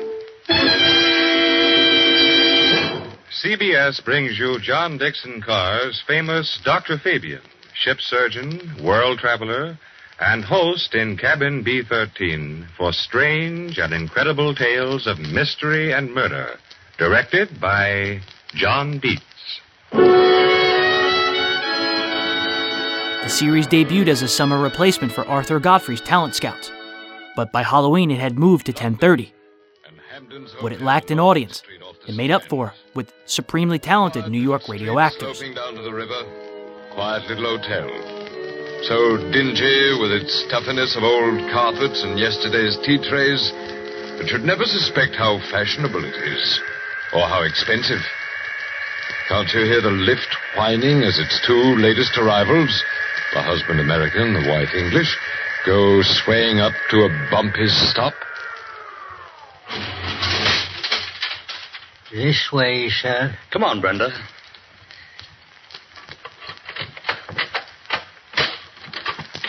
Will there be anything else, sir? That's all, thanks. Oh, wait a minute. Here. Oh, thank you, sir. Bill, darling, please don't look so bewildered. Was I looking bewildered? I know the furniture's red plush and dates back to the 1860s. I know we can't get a private bathroom. By George, the waiters look as old as the furniture. But if only we'd gone to Claridge's or the Savoy or any one of a dozen places I suggested. But, darling, you don't understand. No? Who the devil wants to go to Claridge's or the Savoy? This is London. Oh, Bill, I'm afraid I still don't understand. I've been in the diplomatic service for 7 years. I've been stationed in 3 capitals. But I've never been here. It's a lovely old town. Oh, it's home. It's home to me, too, in a way. It's put a spell on my imagination ever since I was a boy so high. Sherlock Holmes, Dr. Fu Manchu, hansom cabs rattling through the fog. Darling, you don't think we still ride about in hansoms. No, but it's the spirit of the thing. Here, look out of this window. Yes? Gray and black buildings. Twilight coming down. And yes, look down there. Where? I don't see anything. It's one of your famous barrel organs. Here, let's have the window up. It's under our windows, Brenda. What's the tune, dear? Do you know it? Oh, something about She Was a Lassie from Lancashire. It's a very old one. But it's right, don't you see? Everything's right. And if I crane out of the window sideways like this, I can see down to the river. That's where the bodies fall off walls and the police launches go out. Oh, Bill, please listen to me. Yeah? Put your arms around me. Look down at me. There. I have a funny face. I admit I have a funny face. I love you terribly, Bill. Mm-hmm. I don't mean any words like very much or a lot. Just silly and terribly. But of all the romantic Americans I've ever met, you have the most absurd and fantastic ideas about England. You don't really expect to find Scotland Yard men in bowler hats trailing you every step. Now, do you? That wasn't the point, Brenda. I only When you said think that... about it, just remember the barrel organ. Safe, stodgy, comfortable. That's London, Bill.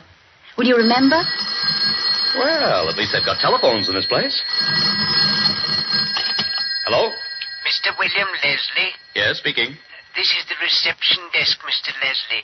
There's a man here who insists on seeing you. In fact, the man is on his way upstairs. He's a police officer. What did you say? A police officer, sir. A police officer, huh? I see. He isn't, by any chance, from Scotland Yard? Yes, sir. I thought you might like to know. Did you hear that, Brenda? Yes, I heard it, but surely... About 6 hours in England. Oh, this is ridiculous, Bill. There must be some mistake. Well, there probably is. All the same, come to think of it, I don't feel very keen about facing one of these bowler hats in real life. But why do they come to us? We haven't done anything. Nothing I can think of. That's what worries me. Get ready for the hat and the raincoat and the cropped mustache. Yes? Mr. Leslie? Mrs. Leslie? That's right. Won't you come in? Thank you. Sorry to have to trouble you, sir. I'm a police officer, Metropolitan CID. Here's my warrant card. I see. Chief Inspector... Radford, sir. And I'm bound to tell you I'm here about a pretty serious matter. But we haven't done anything Easy, to... Brenda, easy. Sit down, Inspector. Thank you, sir. Now, don't mind my notebook. It's a mere formality. You and your wife arrived this morning by the Mauravania. Your wife is British and carries her own passport, correct? Yes, that's correct. A week from today, you leave by the same ship for Lisbon. At Lisbon, you take up a new diplomatic assignment at the American Embassy. Correct? Yes, just one moment. I'd like you to look at this snapshot I have here. Who is it? But it's Bill. I mean, well, except for that awful shirt and tie. Well, it is Bill. So help me, I never had that picture taken. I know you didn't, Mr. Leslie. That's Flash Morgan. Ever hear of him? Never. Is he wanted for something? He's wanted for several murders. We won't mention bank robbery. Also, he's a ripper, if you know what that means. He uses a razor and likes it. Cabin B-13 went off the air at 11 p.m., ending Halloween 1948's prime time with it.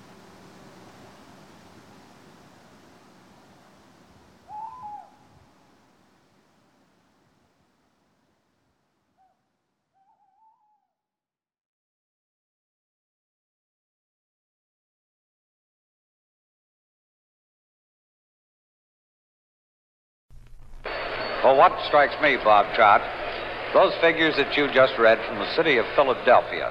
It's very obvious that if Mr. Truman has a chance of winning this election this evening, that he must carry the big city centers by overwhelming majorities, as the late President Roosevelt did for his 4 terms.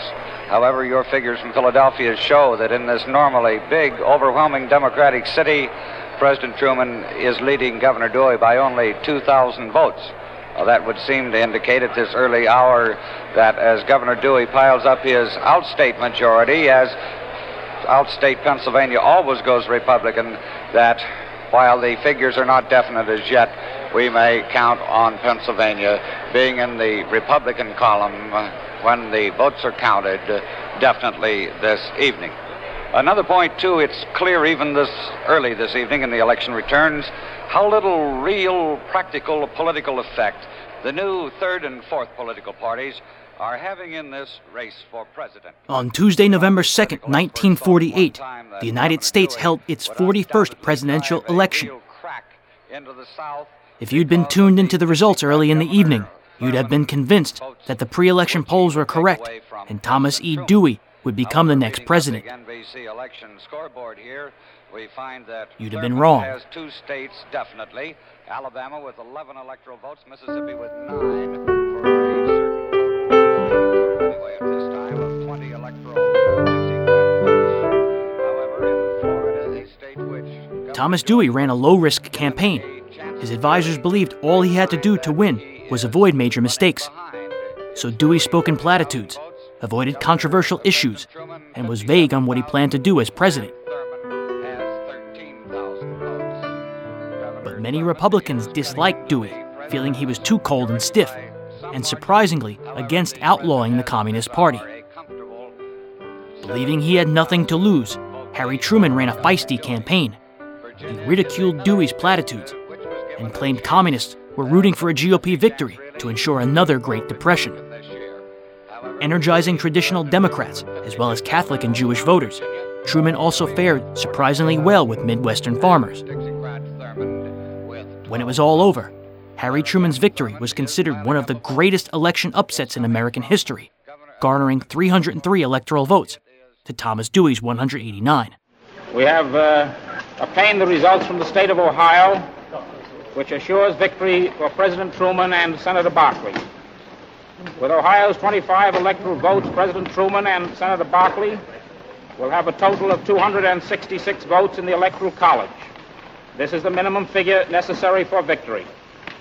This figure, however, does not take into consideration the very favorable trends still developing in California, Colorado, Idaho, and Nevada.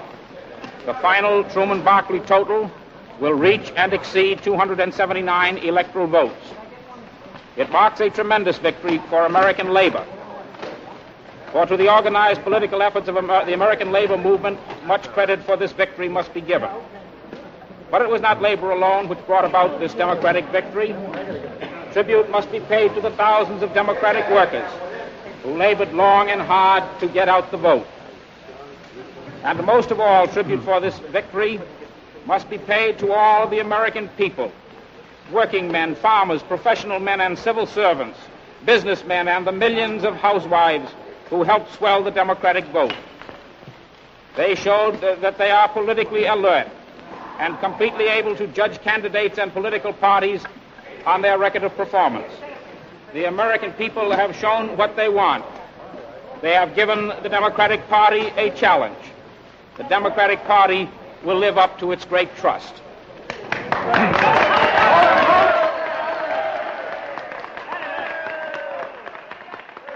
With simultaneous success in the 1948 congressional elections, the Democrats also regained control of both houses of Congress, which they lost in 1946.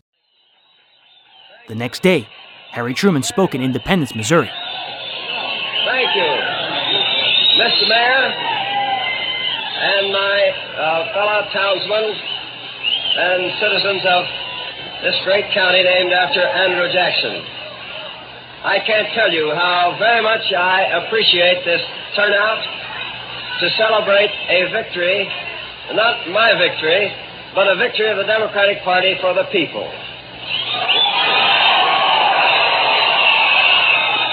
I want to inform you, Mr. Mayor, that protocol goes out the window when I'm in Independence. I'm a citizen of this town and a taxpayer, and I want to be treated just like the rest of the taxpayers in this community are treated, whether you extend the city limits or not. Now, I thank you very much indeed for this celebration, which is not for me, it's for the whole country. It's for the whole world, for the simple reason that you've given me a tremendous responsibility. Now, since you've given me that responsibility, I want every single one of you to help carry out that responsibility for the welfare of this great republic and for the welfare and peace of the world at large. And I'm sure that's what you're going to do.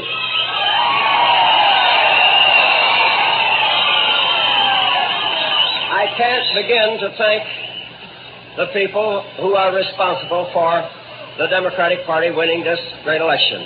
Of course, I'm indebted to everybody for that win. And I'll have to just say to every single one of you individually that I'm going to do the very best I can to carry out the Democratic platform as I promised to do in my speeches over this country. And we have a Congress now, and I'm sure we'll make some progress in the next 4 years. Thank you all. Thank you. Thank you very much. Thank you.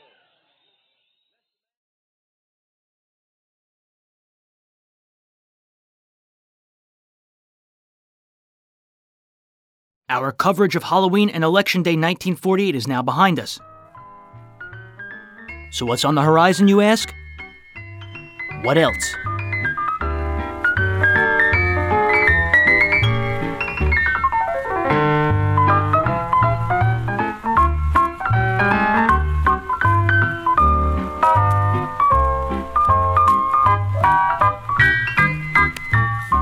Hello there. Well, are you just pushing your chair away from the table, or are you just pushing your chair up to the table? Pushing the food in. Well, happy Thanksgiving to you all. It's time for Happy Homes, and what a treat you have in store for you today. Here's Norma Young. Come on in. Hello, and how are you all? Well, I told you last week that we were going to again have two visitors, and I'm very, very happy to have them. But before I present them to you, I do have something else that I want to tell you. To paraphrase the song that we hear very, very often, somebody's coming to my house. Well, may I say...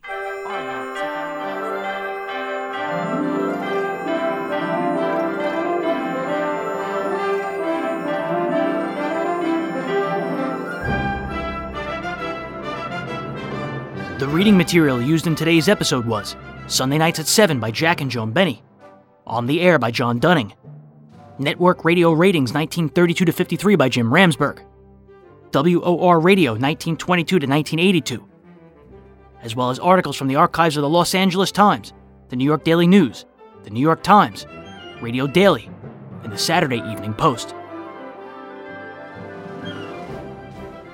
On the interview front, Eve Arden, Jack Benny, Alice Faye, Phil Harris, Elliot Lewis, Brett Morrison, and Lorene Tuttle were with Chuck Shaden. Hear their full chats at speakingofradio.com. Hans Conried, Howard Duff, and June Havoc were with Dick Bertel and Ed Corcoran for WTIC's The Golden Age of Radio. Hear these at goldenage-wtic.org. Dick Joy spoke with John Dunning for 71 KNUS, while Ben Grauer spoke with Westinghouse in 1970.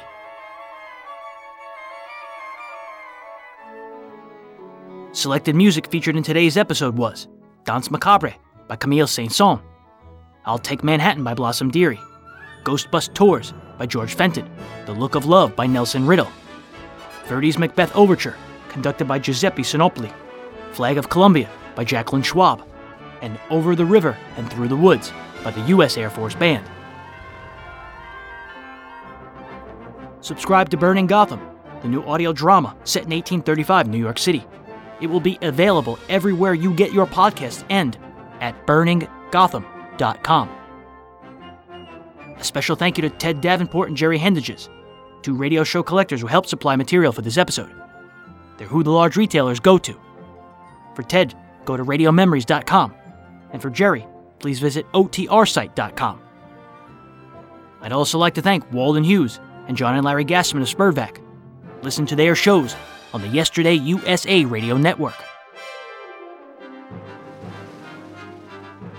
Breaking Walls episode 109 will continue our mini-series on the 1948-49 season by examining broadcasting, business, and programming on Thanksgiving 1948. This episode will be available beginning November 1st, 2020, everywhere you get your podcasts, and at thewallbreakers.com. In the meantime, give Breaking Walls a quick rating on whatever platform you listen, especially iTunes.